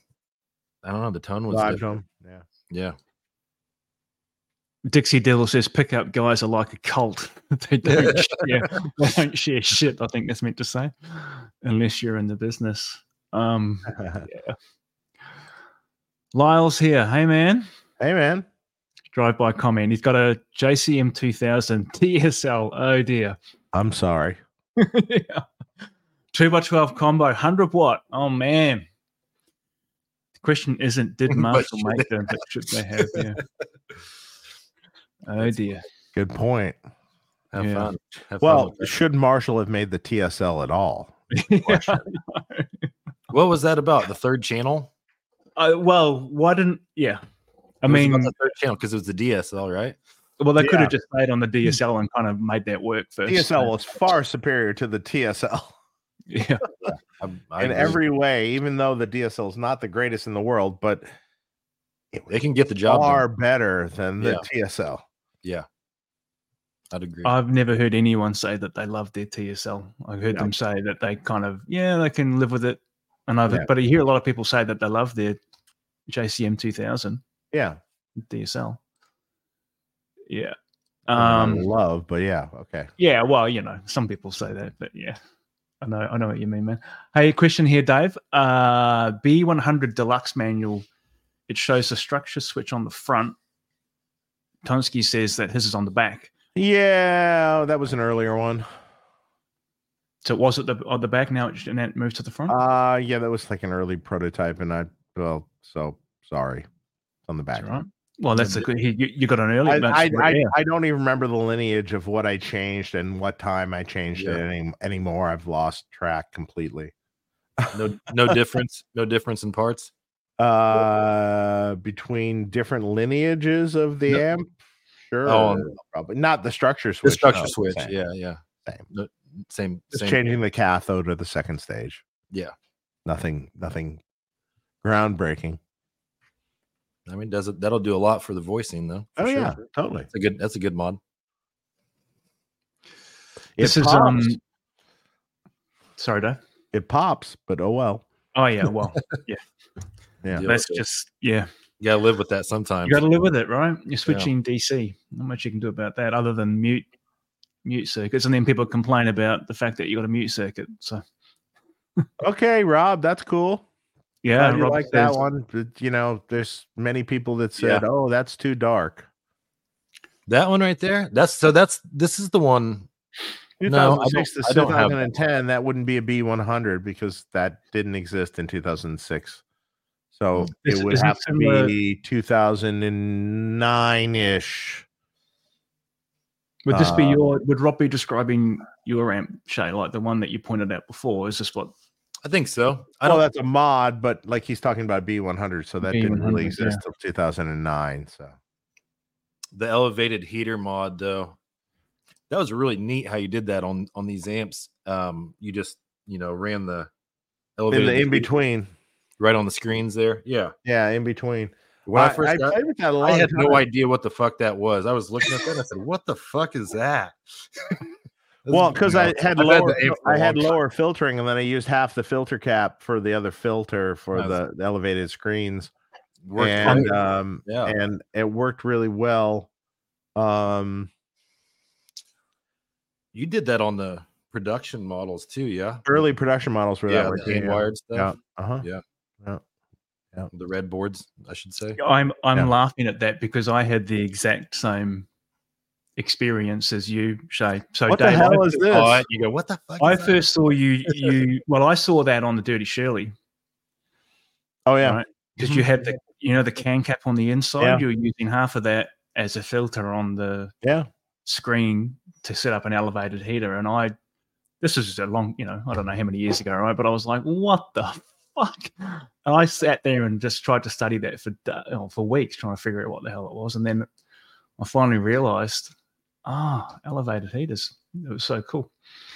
I mean, Rob, you say there's been so many changes, but in reality, the actual circuit is relatively exactly the same. as it always was. So, I mean, yeah, there's been changes in filtering. There's been changes in negative feedback over the years. Generally speaking, people complain they wanted it brighter and they wanted it brighter and they wanted it brighter. And it's like, okay, we'll make it brighter. That's when you started doing that. Or what? Yeah, that mod, the early mod that you did to do that was called the power drive, I think is what you called the negative. Well, that was just a variable. That was just a yeah. You're really fanboy. Well, I know a lot about mods, man. Yeah, it was just variable negative feedback. That was the 1 amp that spawned all of it was this one modified purple Marshall. God knows where it is today, but it had those things on it. It had a variable negative feedback with a pod. Mm-hmm. I think it was just a 100K pod that was in series with the 47K feedback resistor off the 16 ohm tap at the time, or maybe even the speaker jack at the time, which to me is the 16 ohm tap because I always use the 16 ohm cab. Yeah, that had variable depth, a variable negative feedback. I mean, you have to know that I've learned a lot from you, like in those years. So of course I know about this stuff. Yeah, but, I've only been modding for like 6, 7 years now. So I've paid attention to all that stuff. Yeah, I mean, all that is just like really simple little tweaks that will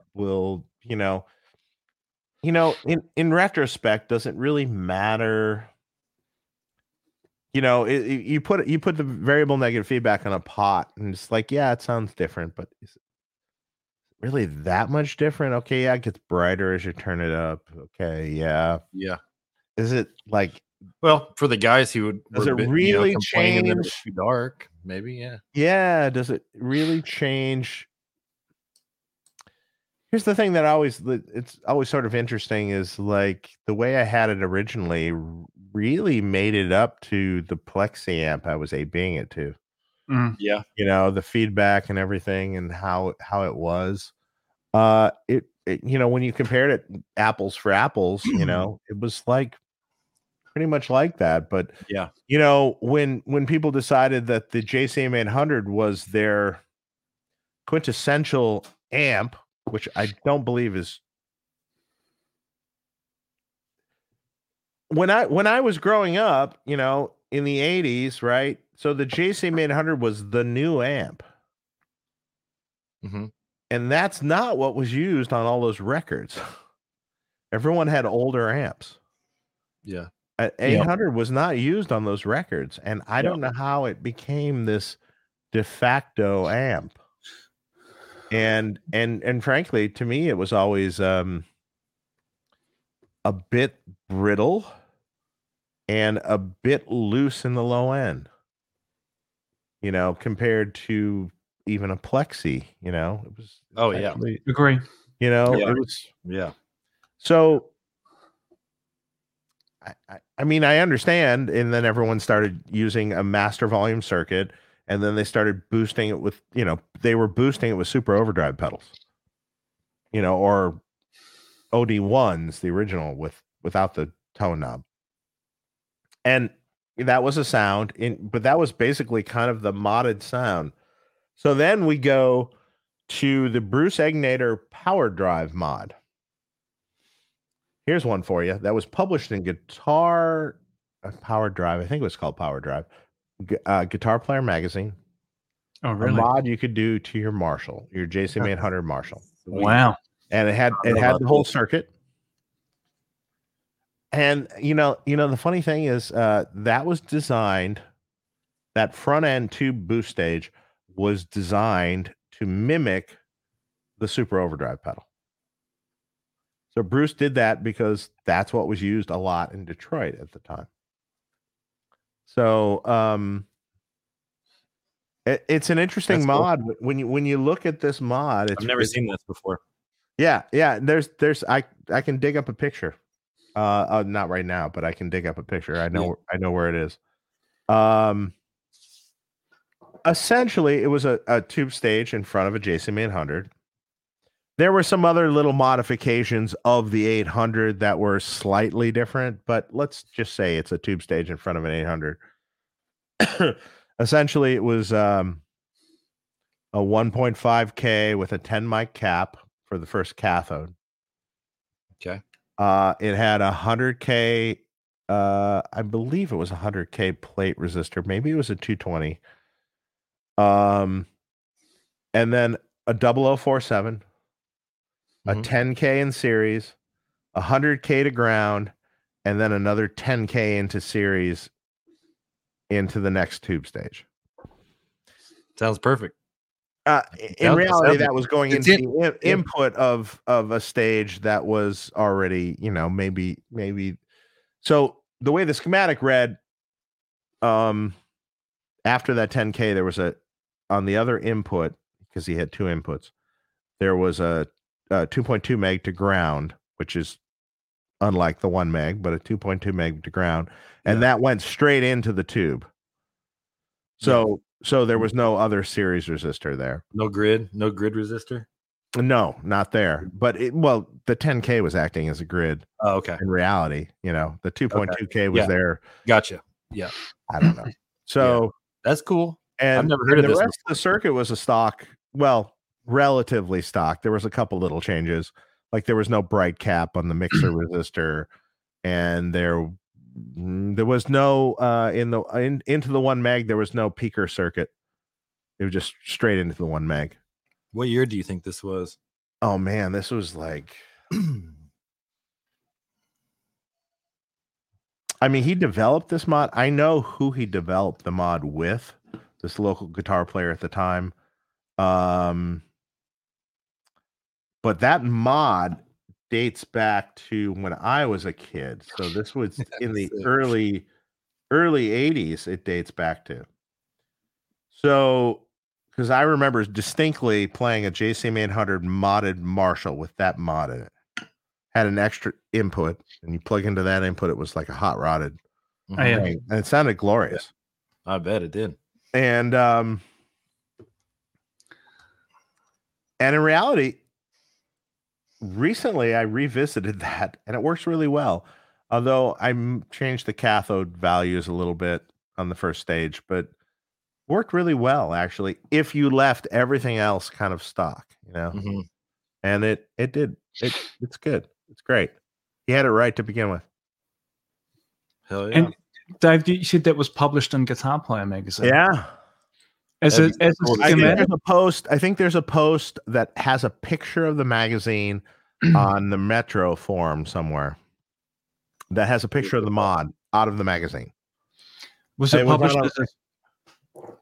as a schematic or like a wiring layout kind of? It was a schematic, but it was not done quite like a schematic. It was a little more pretty than that, but a bit more user friendly. Yeah. Far out, man. And the funny thing is, actually, that does work really well. That basic front end boost does work quite well. The parts and everything, it just everything you just said, it doesn't sound bad. Like I can see it. Like it doesn't nothing sounds out of the ordinary there. It works particularly well if you don't have a resonance circuit. Yeah. Well, none of them did back then. No, none of them did, and maybe that's for the better. The funny thing about a resonance circuit is it sort of shifts the phase a little bit. It's a weird thing. If you listen to an amp with and without it, it does something weird in the phase of the amp. Yeah. And there's something that's more organic and more real sort of about not having it, to be honest. This Jubilee mod that I just did, I modded the whole entire amp without a resonance circuit. Yeah. And I added that last. Yeah. And I've never done that before. And I think that was really smart because I could really hear what the real amp sounded like. Yeah. And then, that's just kind of like a little extra flavor. You figure out whether you need those finishing touches. Yeah. Yeah. So Mark says, tell Shea he needs to come on Tone Talk. You're ready, man. Yeah. You're ready now. You got it. Now you have no excuse. You got all the equipment. I'll tell you what. When you guys asked me to do that originally, sorry, my camera's got terrible audio. Your camera's fine. Yeah, it's all good. Man, I had just put out my first production run of the Skeleton Key, and dude, I was floored on emails, and I was just really overwhelmed at the time. And I was like, if I do that show, how am I going to breathe? Yeah. So that's why I was just like, man, I kind of just wait a little bit. But yeah, I'd love to come on and chat with you guys for sure. It'd be cool. All right, you should, man. Yeah, you should. You got all your gear, man. You got your mic now, and you're all set. Yeah, I got your gear. You're ready. I need to work on this. Fine. I don't know why you keep doing that. Yeah. Fine. Well, it looks like until you do it. Sorry, it's all good, man. Autofocus problems on my end. There we go. No, not over here, actually. Sorry. It looks clear to me. It looks like you've got, you're using an expensive SLR lens or some shit. SLR that I got. I've just got a cheap ass webcam. Same with me. Yeah. Gary says we need to. I need to get one of those. Then that looks great. We need to get some t-shirts done with. I just have a Logitech Brio. Okay. Yeah. I'm gonna look into that because I don't want to. Yeah, I don't want to be dealing with that. The webcams are easy because you just stick it on top of them. You still got to tweak them. Yeah. Like the Logitech Brio, I had to figure out. I'd sit there and staring at myself in the photo booth on the computer. Just going, okay, well that looks better. Okay. Yeah. Any Vince is asking, what do we all think of stereotone or Cheeriotone? I don't know how you pronounce it. Any fucking copycat bastards. Oh wait, I didn't say that. Yeah. No, I mean they're actually he makes a very clean amp inside. Yeah. So I gotta say he does really good work. So I can't. Yeah. I was kidding with that partially. Well, I mean, I can see, he's cloned your amp, so you can have. Oh, I know. You can have that, right? Yeah, but it's okay. Whatever. They do beautiful work. They do really nice work, and his stuff is quality. So I don't. He's a nice guy too. I can't. I like him. I like him. He's a nice dude. Yeah. Yeah. I can't say. Sorry. I was just a fucking. It's okay. It's okay. I was just messing around. That's why I put the question up because I knew you'd. Well, I'm. Everyone sort of, takes from everyone, so to speak, Mm-hmm.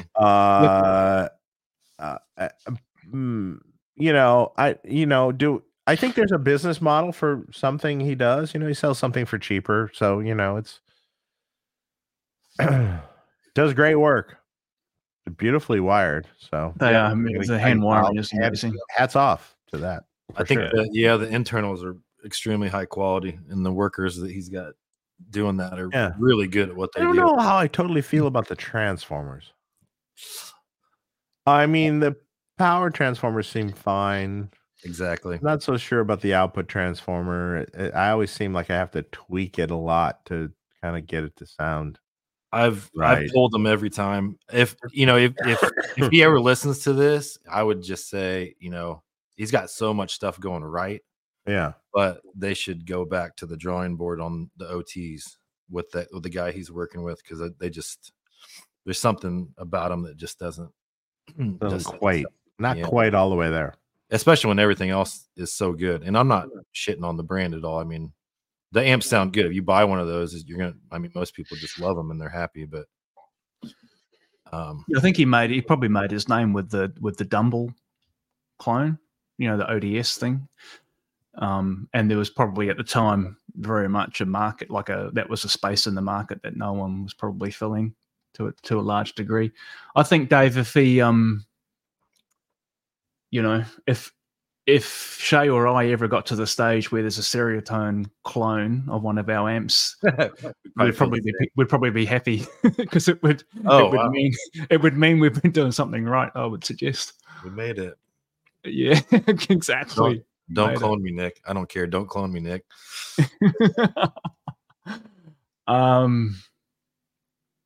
See, I told you people love DSLs. Shredding 51, JCM 2000, DSL 50 is a fantastic amp. There you go. Lyle says the 50s are okay. The 100 watts have suicidal tendencies, so they spontaneously decombust. Absolutely. We got a super chat here. Okay, then, Dave, JCM 900 50 watt versus a DSL 40 watt. There you go. The battle of the heavyweights there. I don't know. JCM 900, not so much. Yeah. DSL 40 maybe better, but I'm not 40. I don't know. Depends for what use, I guess. I don't know. Exactly. It does. Where are we at here, guys? So that mod was posted in March 1995. Oh, that's amazing. And Carl Popek is maybe going to send me the picture of the schematic right now. Sick. Oh, wow. He just sent me the picture of the front of the magazine. Oh, wow. Man. Ask him if he's got a scanner. Well, I mean, yeah, he could just take a picture of it, right? So, well, I just said, well, take a pic of the mod schematic and send it to me. Oh. So let's see if he sends it to me. That's awesome. That's killer. If he sends it to me, I can post it in the private chat on this. And then I think I can post it to there, and then you can post it. I can share it up if Come on, Carl. Hurry up. I don't even know where we are in the chat. I haven't been looking about it. No, I'm just trying to get my trying to get my bearings here. Yeah, Don Deshane. Man, I can't say your name properly. Sorry. Love your 100 Deluxe. Yeah, you've got one of those. Turn the shit off it on the back. Definitely not too bright. Yeah. Killer amp. What's on the back, Dave? What do we got? We got. Actually, I think though, don't discount the C45 switch on the back. Yeah, that sounds really cool. I agree. Don't discount that. If you have the C45 on, you could probably turn the fat on or off, and you won't even notice that much of a difference because it's a different loading on it. So, like, you notice a huge difference because of the load on the BE setting of the load that's after the cap. So the load is rolling off, it's a high pass filter. So if you put a bigger cap into it, it gets much fatter. But because the C45 is really just like 750K to ground or something, the load's not as big. So the difference in the two caps is kind of nominal. It's just like hard to hear. I love how we're just like talking to ourselves and the chat is just talking to themselves. Perfect. This chat, like, there is. I'm trying to scout for questions in here because there's a lot of just chit chat in here without a whole lot of stuff. But here's one. It's all good. Favorite boost pedal in front of the JCM 800. DOD Overdrive 250, Boss SD1, something else. SD1, you guys have a preference? I like an SD1. Yeah, me too. I would do my favorites in the OD 808. That's good. Yeah. Man, I mean, like, so many. The SD1 is great. OD1 is great. 250 is great. Tube Screamer can be great.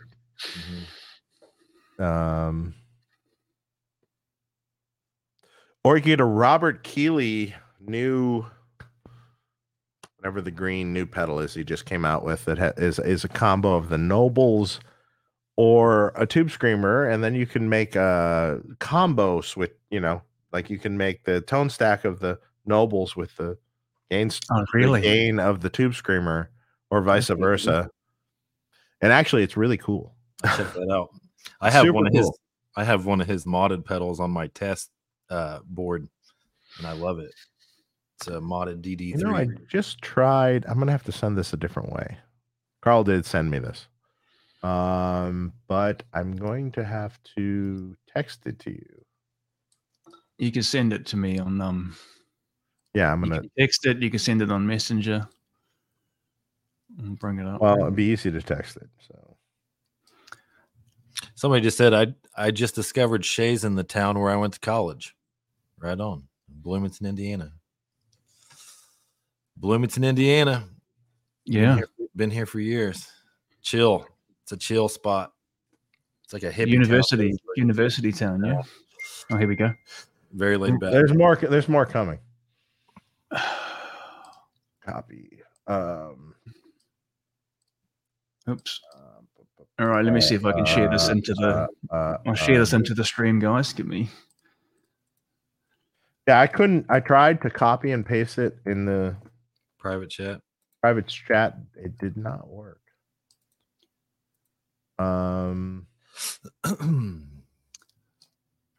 can't I see this thing? Oh, hang on. I might need to save it. And let's see, what else do I have? Anthony says he has a Robert Keeley modded SD1. I bet that is sick. I'll check that out. And Carl Popik for the win. Carl, sorry I didn't get to hang out with you when I was in Vegas. I meant to. I wanted to, but our time just got kind of weird.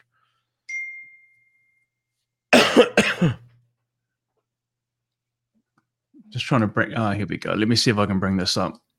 So freaking. He sent all the pages of it. So. Not easy.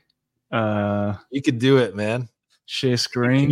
Can you stream the photo? You could share screen, bro. Sick. Oh God, that's hard. Maybe hard to read. Yeah, it is, but that's sick. Wonder if I can do something with it too, man. March 1995. Love to see this. This is cool. All right, so if you look, you got a 1 meg with a 68K into the tube stage. You have a 1.5K and a 10 mic cap. Yep. You do have a 100K plate resistor in this. I was incorrect on that. You have a 0047, 10K in series, 100K to ground, and it goes through the jack. You have a 2.7, 2.2 meg to ground for the input jack.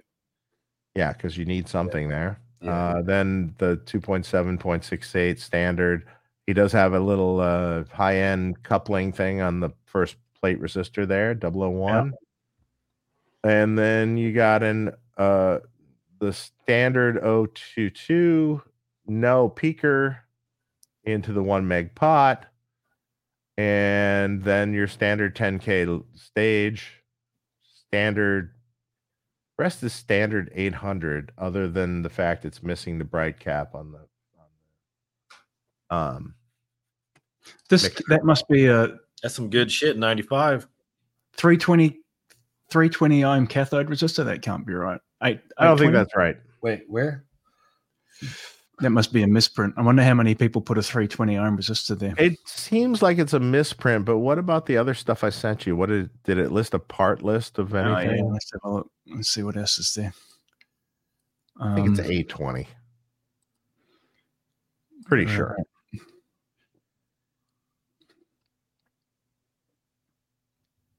It's not listed in the resistors because it's assuming because you just keep the stock cathode there, right? Yeah. Yeah, we have to ask him. We'll have to ask him. Carl said there's a misprint. It's a misprint. It'd have to be. Yeah, it's not. The other pages is not mentioned at all. Yeah, but I can tell you this sounds pretty good. If you just do the circuit, it's like, yeah, okay, great. This sounds good. This is cool. That is cool. I love that they posted that in that magazine too. Yeah. I mean, the other tweaks were just little tweaks that Bruce would have done. And this kind of rings true. So the Egnator, well, it doesn't totally ring true.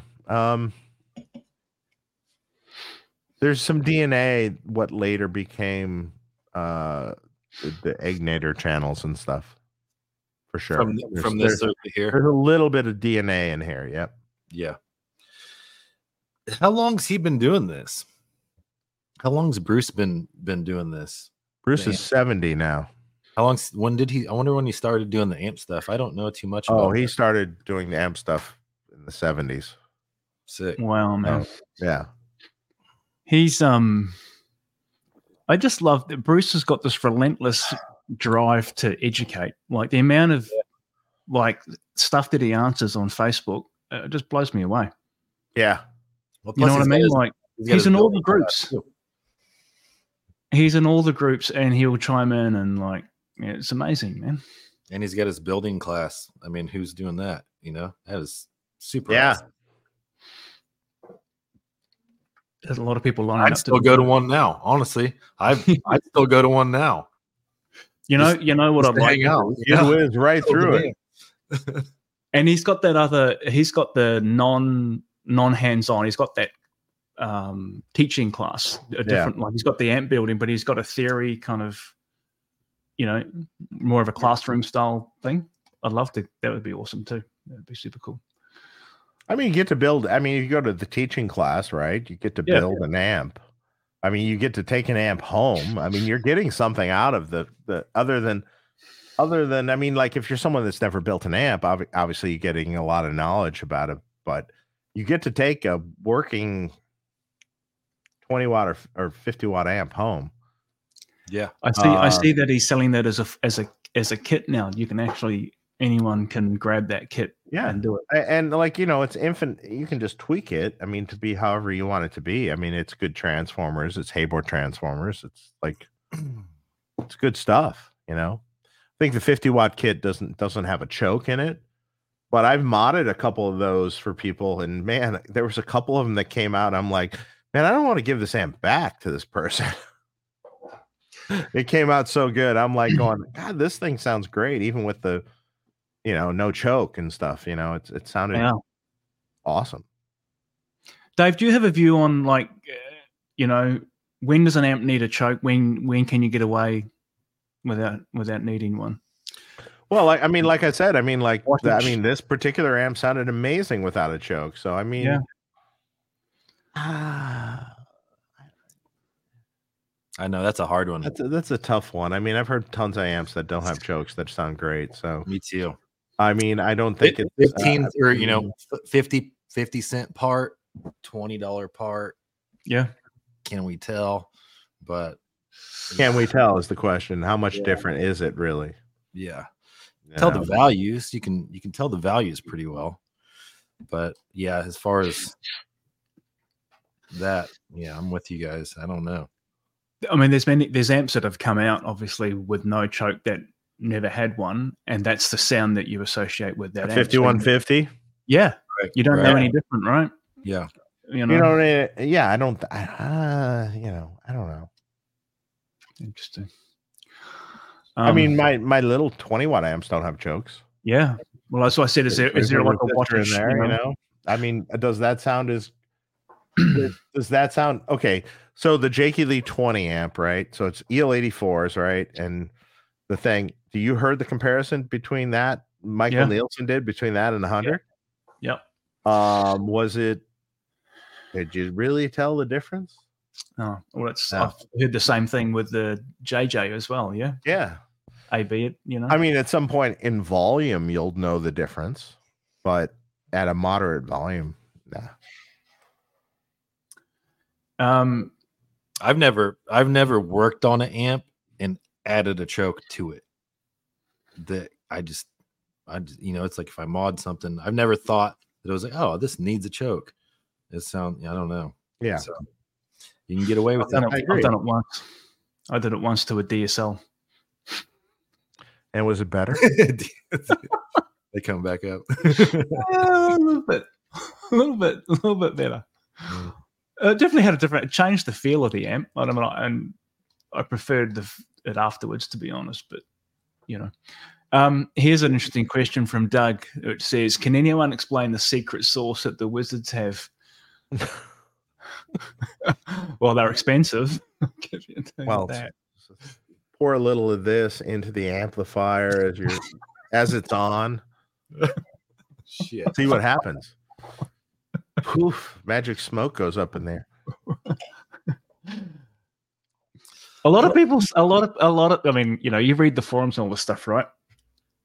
People make a lot of the transformers in those amps. Too much is made of the transformers out of the Wizards. The Mercury Magnetic. Oh, the Wizards have. I don't think that's what he was referring to. He's just talking about the secret sauce, like what I guess the tone of the modifying wizard guys. Like I don't know. Okay. I don't think the general Wizards, not as in capital. I thought he was talking about. I thought he was talking about the brand. I don't think so. I could be wrong. Where the hell is it at? Can you explain the secret sauce the Wizards have? Wizards. Okay. Wizards. Dave retracts his comment. The modifying wizards. So the amp wizards. I guess I'm into the amp wizards. Secret sauce is either way. You could take use your sauce. You just pour a little scotch in the amp when you're and then you just use your ears, right? That's it. Yeah. And play it. You got to play really it's all about everyone's individual idea what the tone is that they like. So if Shea mods an amp or if I mod an amp, they're going to be different. Take it to a certain because place. We have a different idea of what we want to hear in our ears. Yeah. And we're gonna do it slightly different, You gotta play it. Like I know there are a few engineers out there that have designed amps and so on that don't play guitar. And I don't even know how that's. I've never understood that. How do you do that? Understand. Yeah, because I just don't get it. There's no feedback loop there, yeah. You know what I mean by feedback? Not. I don't mean. Yeah. Jose never played a guitar. Didn't play guitar. Wild. That's wild, man. That's wild. How crazy is that? Yeah, he developed. How could you make it sound good? The guitar players that he worked with. Wild. You'd have to have a player come in, right? And then and play. And what do you think of this? Okay, I'll change this. What do you think of this? I'll change that. So really, it was the players that developed the mods, so to speak. That is. But he knew because I had an amp done by him. I was there with him. He knew. He would just strum a guitar on the wall with his hand, hit it with his hand. Works. And plugged into the amp, and he would know if it sounded right. That's crazy. That's amazing. That's crazy. He couldn't play the guitar, but he could strum it with his hand and know if it was right. I don't know if that's really true because there are some Jose amps that I've heard that have not been great. Do you know where that amp is now? Which one? Because I've heard you talk about this one. Is this the JTM amp that you had? Oh, it got sold. It got sold. The Black Flag amp that I had, it got sold to some guy for a lot of money. I have no idea who bought it. I had sold it to Lon Cohen Studio Rentals a million years ago, which I don't know why I sold it. I think because I figured out I found an amp I liked more. Yeah. And in retrospect, I should never have sold it. Well, we all have but hey, we all have those things. Yeah. And then he sold it. I mean, today, and he sold it years ago now. Today, he could have even got more if he would have waited. Yeah. Because plus it was yours, you know. It was your but would you like it back? I asked him for it back. Yeah. The answer was no. Yeah. Yeah. Can I buy this back from you? No. Yeah. Okay. Fine. Fair enough. Yeah. I get that. I don't think, to be honest, it was a really good sounding amp. I don't think it was because I actually had it before he sold it. I asked him to take a look at it again. And I played it and it was like, okay, this sounds good, but I don't think it sounds that good. So I do have pictures of it. Yeah. At that part, it would have just been like a, I don't know, like just a yeah. I mean, like the amp I won't part with is the 50-watt Plexi I have. I won't part with. What's the year? I've heard you talk about 68 50-watt Plexi sounds amazing. Sick. Yeah, I've heard you talk about that before for sure. Yeah. Yeah. It's cool. There's a Shea, if you want to have a bit of a look at that amp. So Steve Fryette featured it on his channel, didn't he, Dave? Yeah, he did. Although I don't think it really got a fair shake of the way he played it and stuff. But, that part. Yeah, that was he couldn't figure out the audio. You were like in the chat going, "Turn off your mic." It was kind of put it on the bench. It was interesting when he had it on the bench, didn't he? And took everyone through it to some degree. It was cool. Scott, where are you, Scott? Scott's saying I can never get that Hayes question answered. We got to answer this guy's question. He's going. I don't know what it's about, get man. This guy happy, man. I know, Scott. You're on all these. You're on all these streams, man. So I don't want to ignore you. That's for sure. A Hayes 15 that I modded and sounds like shit. Okay. I've asked everyone what to do about it, and it gets ignored. Maybe not the best. Maybe not the best amp to go for. I don't know. I don't know much about Hayes 15. I don't know anything about I gotta go look. What is it? I mean, I know about it. What is that amp, Scott? Someone look it up. Hayes 15. Hayes 15. I think that was around the time that the Class 5 amps were coming out, maybe. Yeah, it sounds like that. I don't know. I've never. While Dave's looking that up, Scott, schematic. You got it? I got a schematic. What does it look like, man? I don't know. Hang on. It's coming up right now. He's gonna pull it up, and it's gonna be the origin. Oh, let's see. Origin schematic coming up. It's not the origin schematic. It has a cathode follower. Okay, right on. All right, so it has a normal Marshall EQ. It has a normal cathode follower. Let's see what we got here. What the hell is this? It has a first stage is insanely large cathode cap, 22 mic with an 820 ohm resistor. Okay. So it's going to be you got from the cathode to plate, you have a 220 picofarad cap. True Marshall fashion. You have a 022 out of that stage. And then let's see here. Where do we go from here? So it has a cleaner channel. This seems like you could mod this to be something for sure.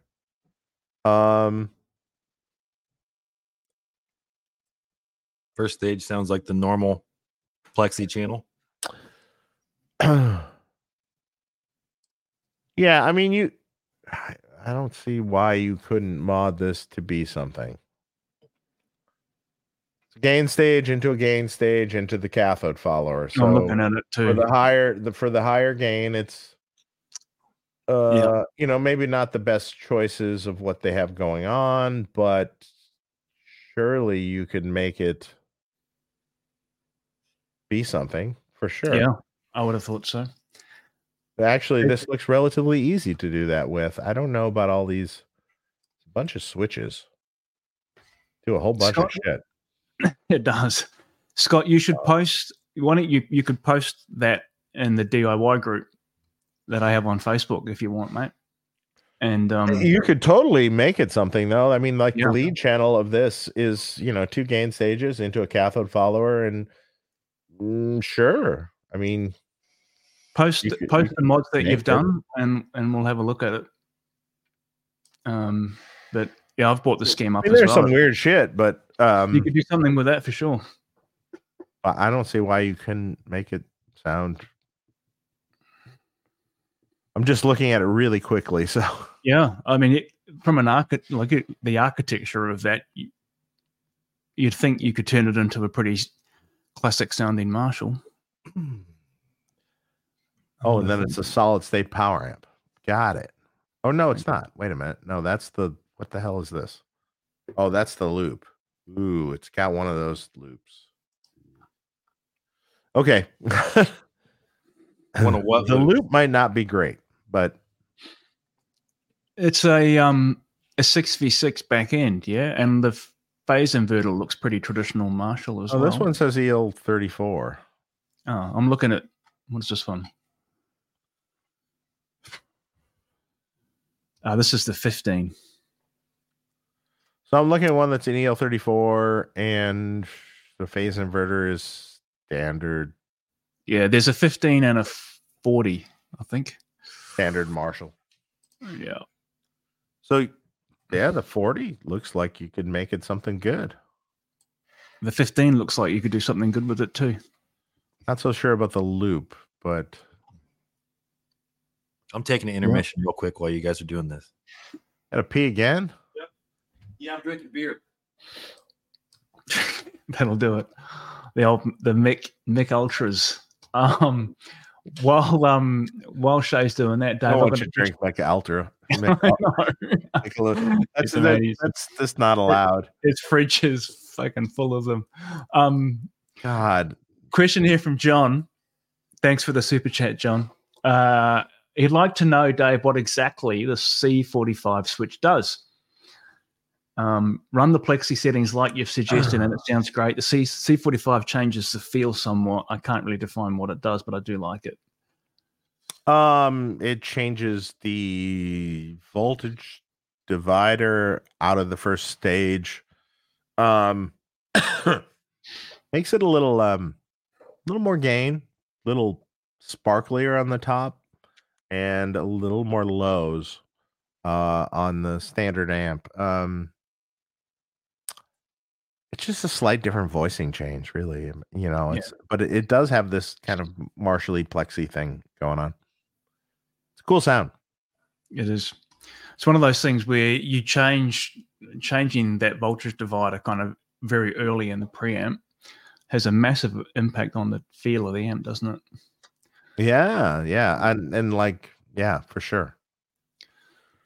I mean, it's the same thing. It's a gain stage into a gain stage, and the question is, what's the divider that's happening between the two gain stages? That's what changes everything. Yeah, this is it, right? So when you think about, guys, when you kind of think about, designing a preamp like that, you've got choices over the gain stage itself, like how you configure that and the characteristics of it, how much gain and so on, and then obviously, how do you manipulate the signal interstage?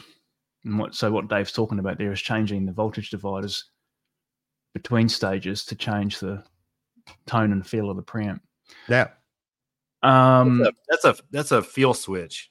Yeah. Is that what you said?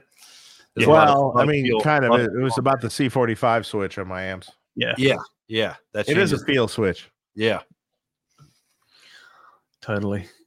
Peter's asking, what's the best and fastest way to break in a 4x12 cab? I know you've got an answer for this one, Dave.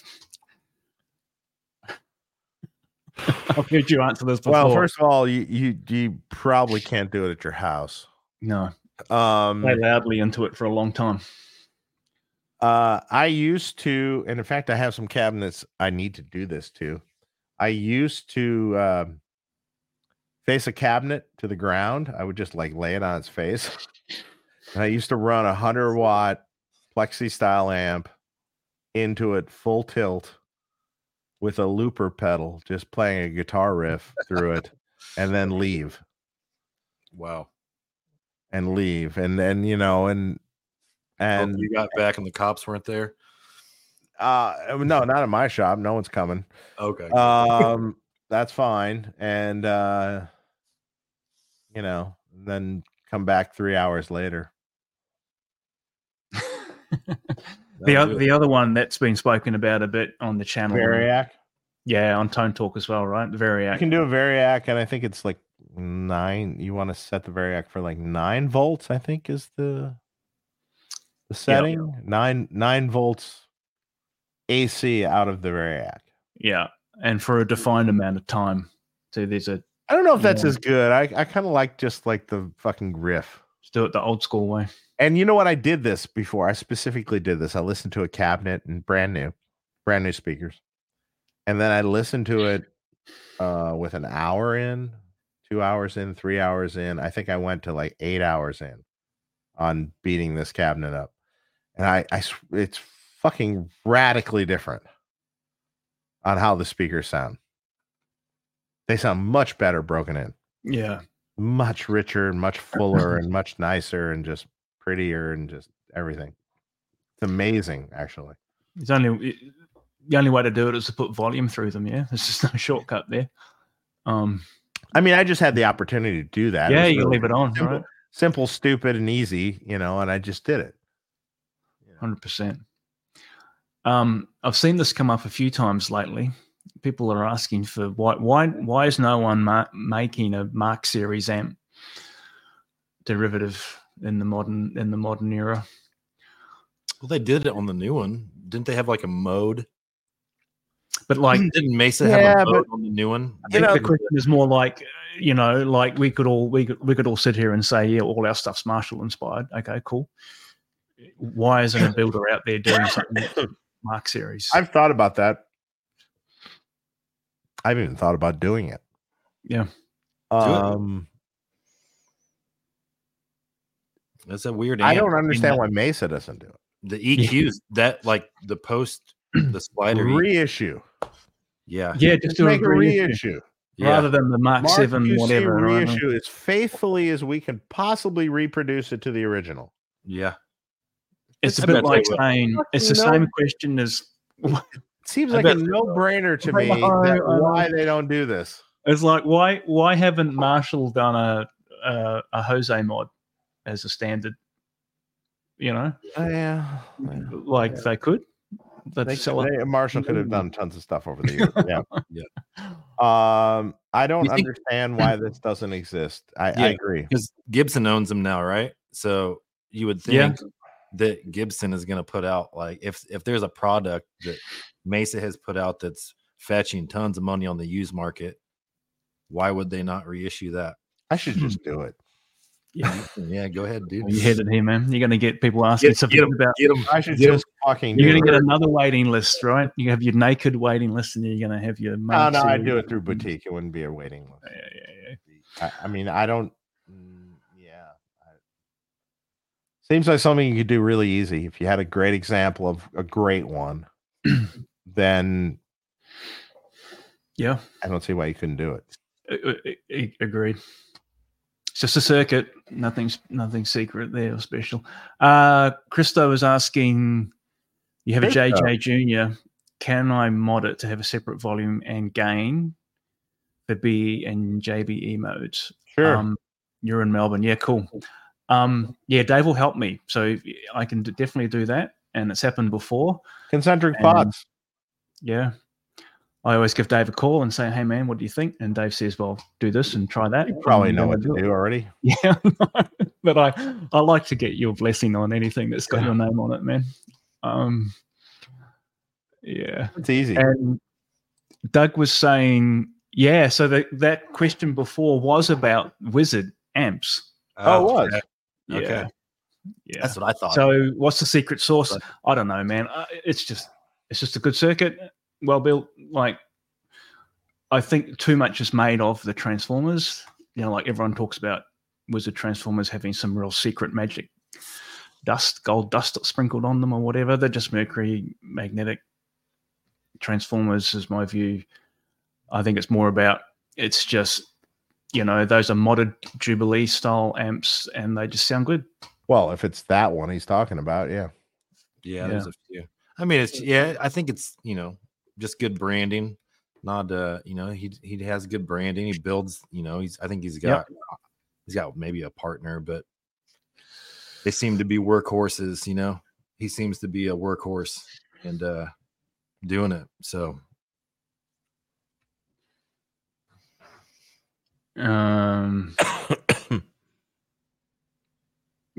to me, one secret sauce thing that defines a good amp is that they easily do that endless sustain. About the sustain, man. Feedback thing with all the overtones sounding just right. Yeah. Bit of volume will help deliver that. Exactly. Yeah. That's back to that thing. The interaction between the amp and a cabinet. Yep. And you playing at even a relatively loud volume. It doesn't have to be excruciatingly loud, but a relatively loud volume. There's an interaction you get. And so much of that is lost these days. Yeah, I mean, I agree with what he's saying here, though. It's like the preamp and the power amp and all that shit working together, and then the feedback and all that, like at the right timing. Mm-hmm. Yeah, that is the secret sauce, really, for like a nice harmonic high gain amp. Yeah, amp that does that the best ever is a train wreck. Really? Yeah, I've never played one. Fucking God. I've only heard that one that you had in there. You heard that Pete Thorne? Yeah. One? Insane. I mean, it just breaks into this harmonic feedback no matter what you do. It's just like, holy shit. It's amazing. So true. Gary's asking, so when you're talking about this, would be in relation to the C45 switch. So 68K, 68K divider and a 470K. 470K, still 50%.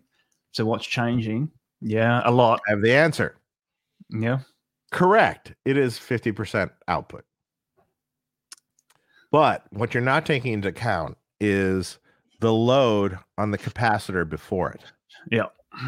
So a 68K load is a little under 140K to ground.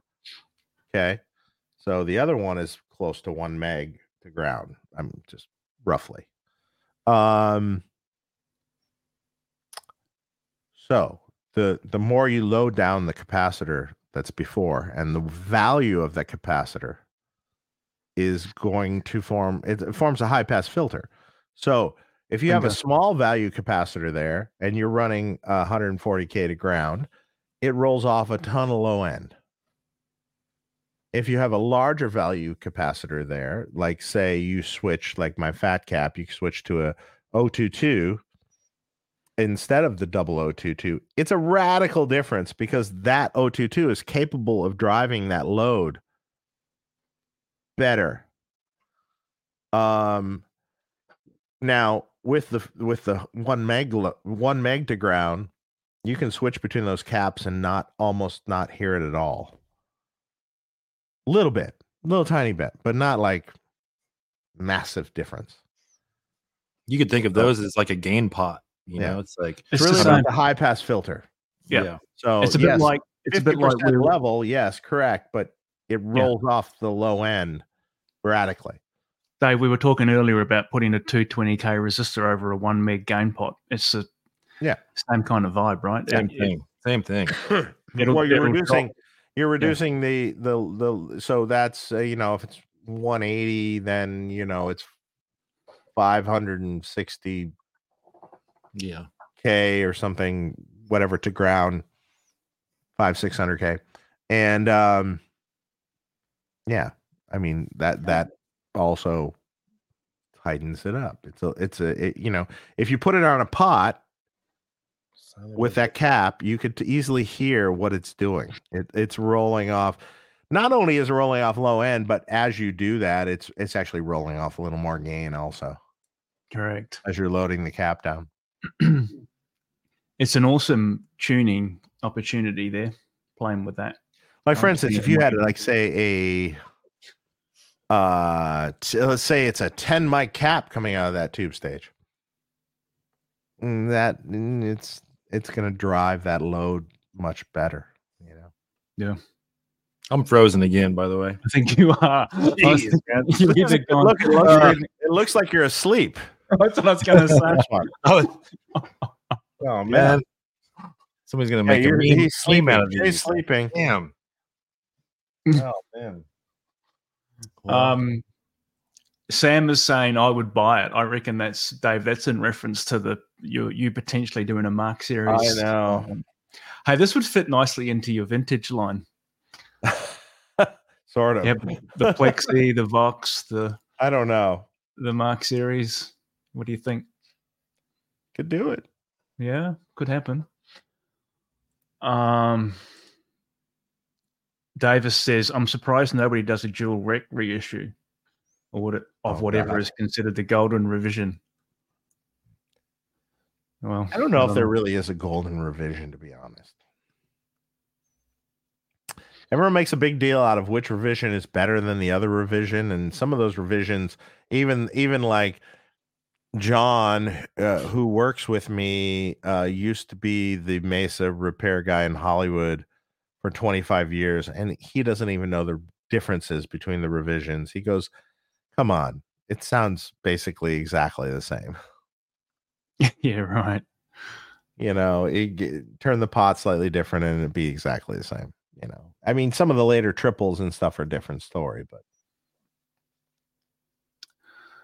it's not a circuit I've really studied a lot, Dave. Once I kind of realized it was based on the SLO, I just went, oh, okay. Yeah, I'll stick to looking at the SLO. Peter says the amplifier is an instrument in and of itself. I agree. Completely agree. Jason, can you hear me? I can, mate. Hey, take me out real quick. I'm gonna rejoin. I'm all frozen up, man. I'm sorry. Kick from studio. Here you go. I did it. First time I've done that. It works. You kicked him out. He's gone. Bradley's asking Dave, what was your involvement in the development of the Buddha Superdrive 2, and what's your view on those amps? Superdrive 2. So the Superdrive, I did the front end for. It was kind of a variation.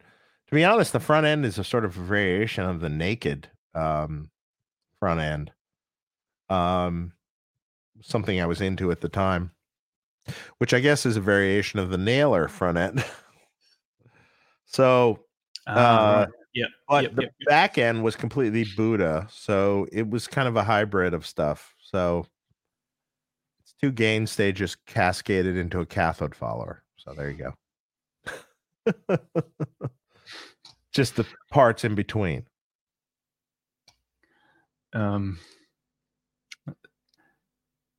Keelan saying a Friedman built Mesa is about the only Mesa I'd entertain buying. Shit,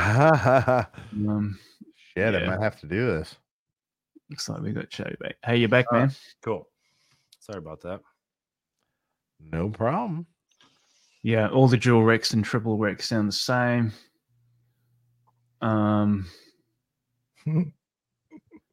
What else we got here, guys? Tone Dragon says the dual Rec was the most uninspiring gear for me. The what? Stoked to try it, hated it. Oh, the dual Rec. Yeah, the dual Rec. You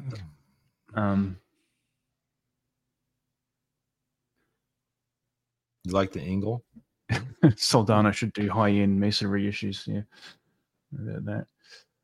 Dave, there was a question that someone posted on the link prior to the live stream, so I want to ask that. And the question was, are you familiar with the old Marshall SE100 attenuator? Have you heard of this thing? Yeah, I have one in my garage. What do you know of it? Is it reactive? Like, what was this thing? It's totally a reactive load. The SE100 was,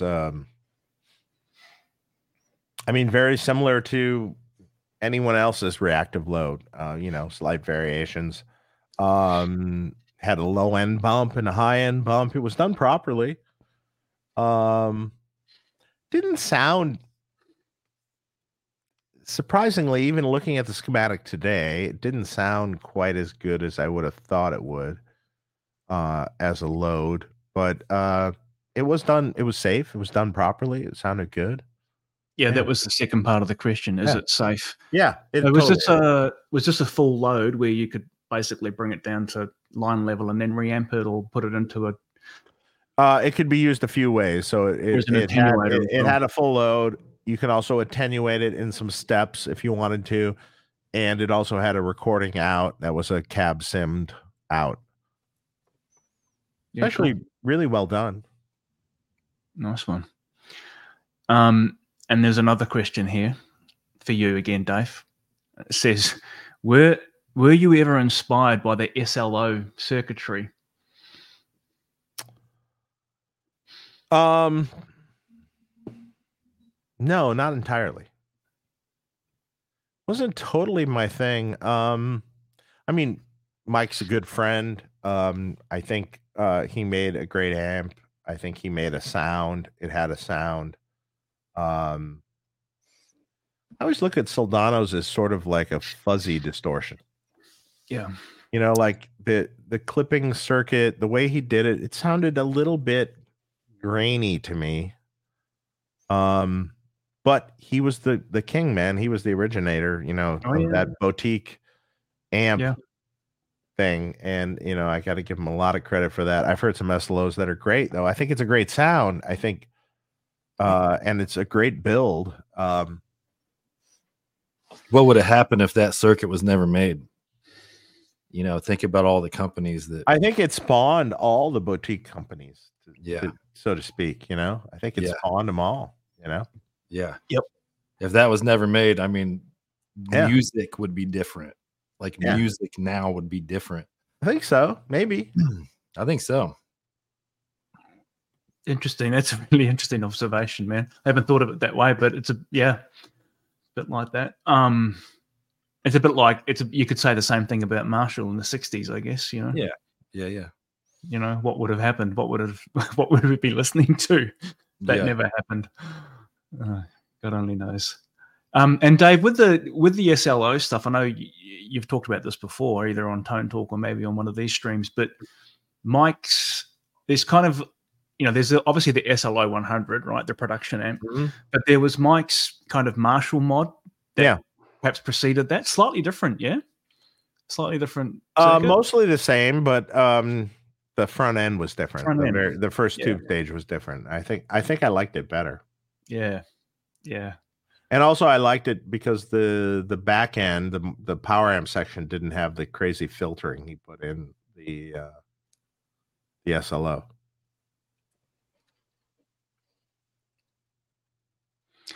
Right. Where are we at in the chat? I think we might be at the end. Okay. I was just reading through it. I was gone there for a second. Somebody said my camera might be freezing up, which is, it might be true. It might be overheating. I'm not sure. The Mesa Stiletto. We talked about this last week. I think, Dave, we dissected the schematic on the stream last week of the Stiletto. Yeah, it's an SLO. Yeah. I mean, a variation, slight variation. The only Q&A on YouTube that looks at schematics in real time. Yeah, you know, it's like pull it up, Jamie. Yeah, pull it up. Let's look. see what you can do. You know, I mean, the stiletto could be all sorts of things. You know, if you want it to be. It's pretty. But in general, true Mesa fashion, that you know, there's a lot of other things wrong. You know, how they do heaters, how they do. There's noises and buzzes and all sorts of crap involved with generally everything. Actually, I find the earlier amps better. From the Mesa stuff? Yeah. Here we go. It's just Pull it up. Here we go, man. First stage is like a Marshall or a Soldano modded Marshall. At the full screen this. Okay. And then you got a ferret bead in there. And then, if you look at this with certain, like, depending on how the relays are switched or whatever, right? But it's very, very, it's very kind of 2203-ish. 15K. So is a Soldano, if you really like are looking at it. I mean, look, so okay, you come out of this V1B here, and you're going, a slightly different treble peaker than the Soldano, but same as the hot rod. And then you're essentially going into the 1 meg pot with a bright cap there. Then you got the 470K and as the grid stopper. It does have a little 20 picofarad there, probably just to stabilize it in the Mesa. You come out of that. I mean, if you look at the rest of it, it then goes into the cold clipping stage, and it's a Soldano. Yeah, and then when you move it down, go down into the next stage, you really start to see. The only thing difference you have on this next stage, the cold clipping stage, is you have a little bit of negative feedback here, with that 10 meg resistor. Oh, there's 10 meg up here. Yeah. That is God knows what that's doing, really. But you can see the 39K cathode here, right? Yeah, that's a telltale giveaway. It's like, could you just like use 33 or like something, like at least try to make it look different than an SLO? Yeah, I don't know. And then there's that relay that I always point out on Mesas that switches the EQs just straight off the 100 and odd some volt DC. You talked about this last week, right? Actually, if you look at the voltages that are here, it's 240 some volts there, which is insane. But they have 410 volts going into it here. That's nuts. Yeah. And not necessary either, right? You could drive both of those tone stacks off that cathode without needing to switch. But they're switching the raw voltage, so it it's like a massive pop. And then if you look later in the schematic, there's like 1,000 mutes that standard tone stack too. So it's mute. There's a mute going into the loop. There's a mute on the send of the loop. There's a mute there, right? There's a mute there. Yeah. So there's a double muting, just so they don't hear that bang that happens. And it would be a bang. And not to mention, it's going to kill that relay eventually, too. I wonder if that's a common repair. I wouldn't know. I don't take messes in, but yeah, some of those are I'm sure go bad. Yeah. Look at that audio pot look at that mid pot on channel 2. The hell is it? One's linear, one's audio taper. Yeah. Interesting. Oh. Okay. Oh yeah. Yeah, well. Okay. That's gonna change it up for sure. Mm-hmm. Make it darker. A lot of old vintage Marshalls had a audio taper mid pot. Interesting. Really common. Audio taper treble pot too. Yeah, definitely seen that. 39K slope. There you go. It's SLO all day, isn't it? In fact, in a standard Jose mod, it's actually kind of nice to do an audio taper treble and an audio taper mid. No, the treble definitely makes it smooth. I mean, until you get to that one spot in the pot, and then it's just like cranking. All the treble comes. Yeah. Little toys you can play with when you're modding something.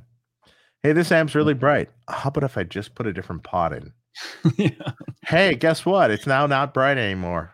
Sometimes it's the easiest way, isn't it?